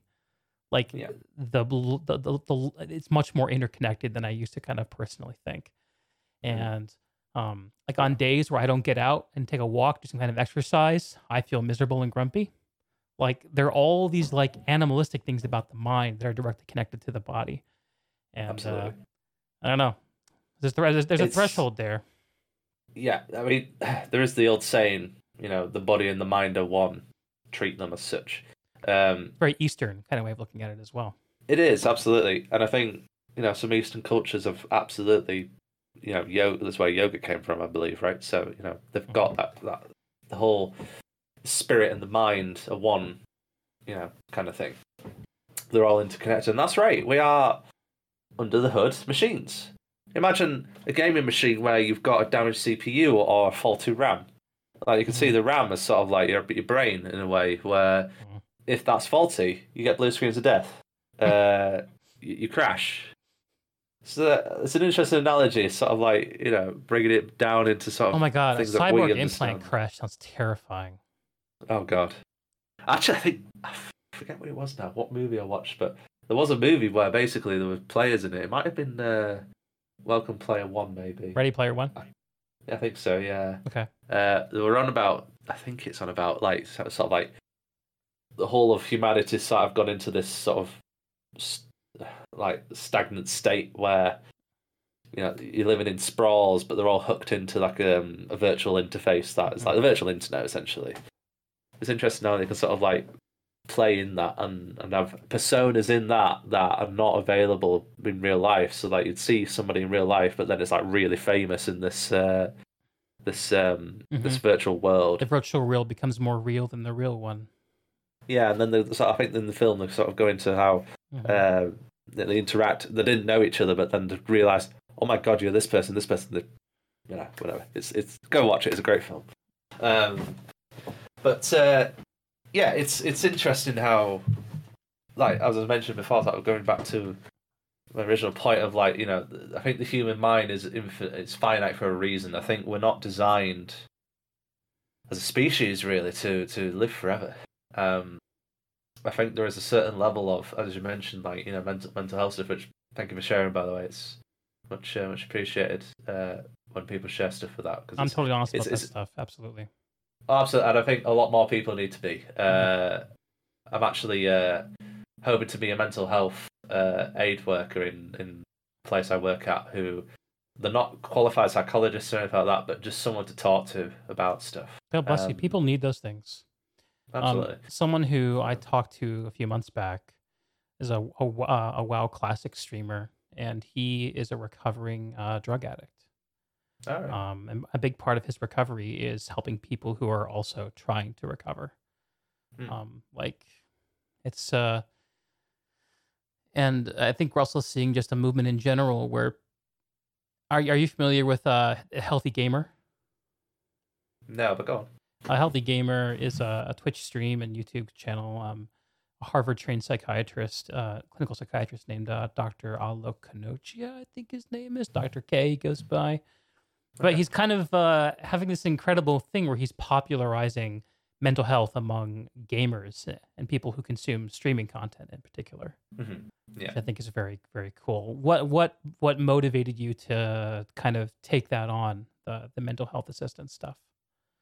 A lot of it is down to my own experiences. So, like, you see me right now. This is, the normal me. Whereas, everyone has, and I've said something to this, who's probably watching the stream right now recently, saying that, everyone has the peaks and troughs. Like, you see people on a good day, and this is me on a good day. And you have people that you do not see at all on their bad day. Right. And this is why I hate social media sometimes. Social media, you see very small, tiny pinhole glimpses into people's lives. Mm-hmm. You do not get the full person at all. It's quite an interesting thing where we've gone to the society structure now where you're expected to be perfect. You're expected to, have good teeth, have good, not be, not be fat or anything like that. Oh, stuff like that. People understand the effect of their appearance more than ever. Yeah, and for most people, it takes great balls to whatever the woman equivalent of that is to join stuff like this and reveal yourselves. Like, nobody knew who my face was. Obviously, people know your face because you do it quite regularly. But this is the first public appearance for me in terms of video. It's your face coming out. Welcome, Maelstrom's face. I guess so. Yeah, I guess so. Yeah. I mean, people it's in Dig a pleasant though, face. I don't mind it at all. Oh, thank you. Flattering, thank you, darling. It's an interesting social commentary, really, but in the sakes, I'm not going to digressing into it. But I think, as I say, like, there's certain human elements that just aren't designed for longevity. I think mental health is certainly one of them. So I think over time, and Alter Carver goes into this quite interestingly, where the mind corrupts over time, over the years, the eons, or whatever, the decades that pass. Mm-hmm. The minds change, and our minds, like, I'm a different person than I was 10 years ago. Yeah. Like, 10 years ago, I was an arrogant cunt, I guess, where, I thought I knew better than people that above me and stuff like that in positions and all that. Mm-hmm. Whereas, and truth be told, the previous version of Peaceful Less back in 2015, that was a bit of an ego stroke, I'm not going to lie. Mm-hmm. It was very much a validation of my own skill, a validation of, I can do this, and learning. Well, there's a positive side, there's learning stuff, right? Mm-hmm. Whereas this time, I'm bearing in mind that was all closed code. No one could see the code. They could see it on the website, but no one could actually see the source. No one could actually replicate and copy what I did. I made very, very poignant point to make it as difficult as possible for people to replicate. Oh, interesting. You really obfuscated it. You really kind of treated it like you're precious. Yeah, almost. Yeah, it was. I did do that. And bearing in mind, this is in 2014, I've developed. Okay. Was it 15? Something like that. A while ago, I developed this. 6 years ago. Whereas this time, I've done a completely different approach. This time, it's open source in the beginning. Literally every commit, every bit of code I've written is publicly viewable. You're way out there with it now. Absolutely. Why the change? Maturity, I think. Growing the fuck up, I think, is the answer. It's less more of an ego stroke now, and more a passion project, and that I see a bigger picture now. Mm-hmm. I see, as I mentioned before, like supporting not only the game but also my own development. Mm-hmm. So I've learned a ton doing this, and using technologies that I normally wouldn't touch in my professional career, and or even stuff I've touched and applied to this on the inverse. So it's helped me a lot as a person to grow in terms of my technical skill, but also just the way of getting the things out there. So I don't think 6 years ago I could have approached the dev team and gone, "Hey, can you plug me on the launcher?" Can't have if you don't ask. It. Yeah, exactly. Nice. I don't think I could have achieved that. I think I would have approached it completely wrong. Yeah. And, yeah, I've definitely been in a similar spot, like where sometimes I feel like I've earned something, some kind of status, and if I've not conferred what I think I've earned from the status, I can feel resentful. But the truth Yeah. is, sometimes you just got to ask for stuff. Like people are busy; they have their own stuff. I really appreciate what you said about how you've had a chance to get exposed to technologies and grown as a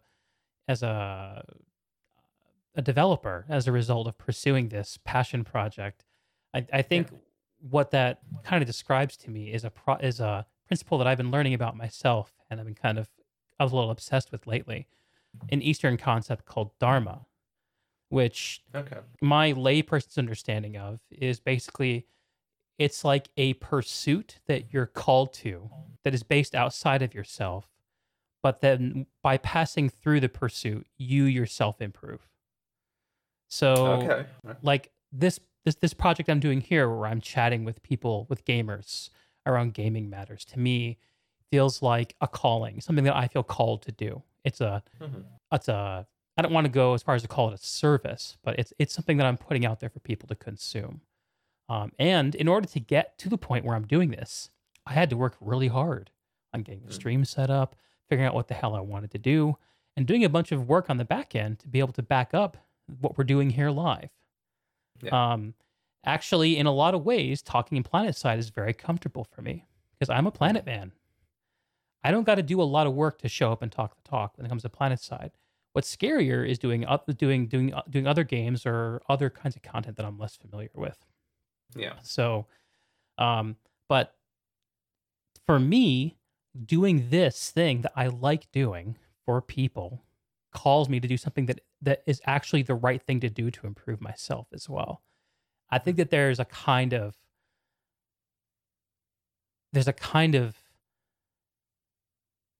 insanely large engine in that for me. I'm not sure if you feel that way. No, I think I sort of do.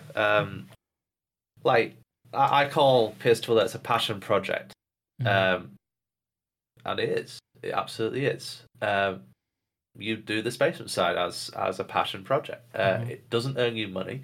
In actual fact, I just got a bill today from the monetary solution I have for £100 just to run the project. It's £100 out of my own money to run the project. I'm not plugging Patreon. I'm not doing that at the minute. I could do, but I'm just not doing it. Getting to a point where the thing pays for itself would be a nice thing, right? It would. It's not my mission, but if people wanted to donate and see that my passion behind the project and realize it's not a monetary thing, it's not a status thing necessarily, it's not an ego thing, it's not any negative connotations behind it, it's purely just wanting to help the game that I've played years and want to give back, I think then people are a lot more willing to sort of support me on that and, you know, put the money where my mouth is and help out basically. I don't need it. I financially I'm okay, but I think in the fact that if people donate $1 or $2 or quid or whatever in support for it just to cover costs, then that to me is the biggest gift that someone can give to me at the minute in terms of just the mere not the financial necessarily, but the mere support. It's a vote. A vote of like I care about what you do to put something that is meaningful to me to give it to you. Absolutely, yeah. Great way of putting it. Yeah, it's like it didn't cost RPG nothing to give you the launcher mention. It didn't cost them nothing to rename that weapon after you. Like, it's the effort of the gesture that makes it read. Absolutely, and as much as saying a nice thing that's on Reddit or sharing on social media is nice, it's very cheap, right? So throw spend a few bucks. Throw whatever creator you love a few bucks if you got it, and if you're so inclined. Amen. And if you don't got it, a mere thanks is good enough to the creators as well. Like, they like developers don't get enough love. Like, be it game developers, me, like our echelon community developers, I guess. Just the mere, like, I've had probably about 20 messages either Reddit comments or DMs or whatever, just saying, "Man, I love what you do. Thank you for doing it. You know, I'll use this site until it doesn't exist." Yeah. Big one for me, a huge one for me was Commander Sirius. Massive shout out to that man. He is a legend amongst all of PlanetSide 2 players. Where he said to me on stream, says, and Rel was watching it. Rel was watching the same stream. He was in the chat, and he said, "Hell, it's about time this got on the launcher." I was like, "Oh, that made my week." That not on an egotistical level. That was just a level of like accomplishment. Going, fuck, people actually appreciate what I do. Yeah. And I was looking at the analytics for the amount of users that have looked at the site when it went to the launcher. So it went from around, just bear in mind, Google Analytics is subject to being blocked by pop-up blockers. Yeah. It's not authoritative. So the numbers are much lower than the absolutely. Okay. Yeah, it's an approximation, much lower. So in January, I was getting around 100 users a day. You want to guess how much I got on the launcher day? 1,000? 1,720 something. Holy shit! So that was like, I think something in the region of like 700% more than in February. That's January. crazy. You said that was on the first day? That's just the first day. That suggests to me that there were like at least 1,000 people who clicked on that from the launcher. Holy shit! At least. What, 1,700 people? I was looking at it real quick now. I had no I knew the launcher was actually important. Like I've known that, but I did not dream that it could get that much attention.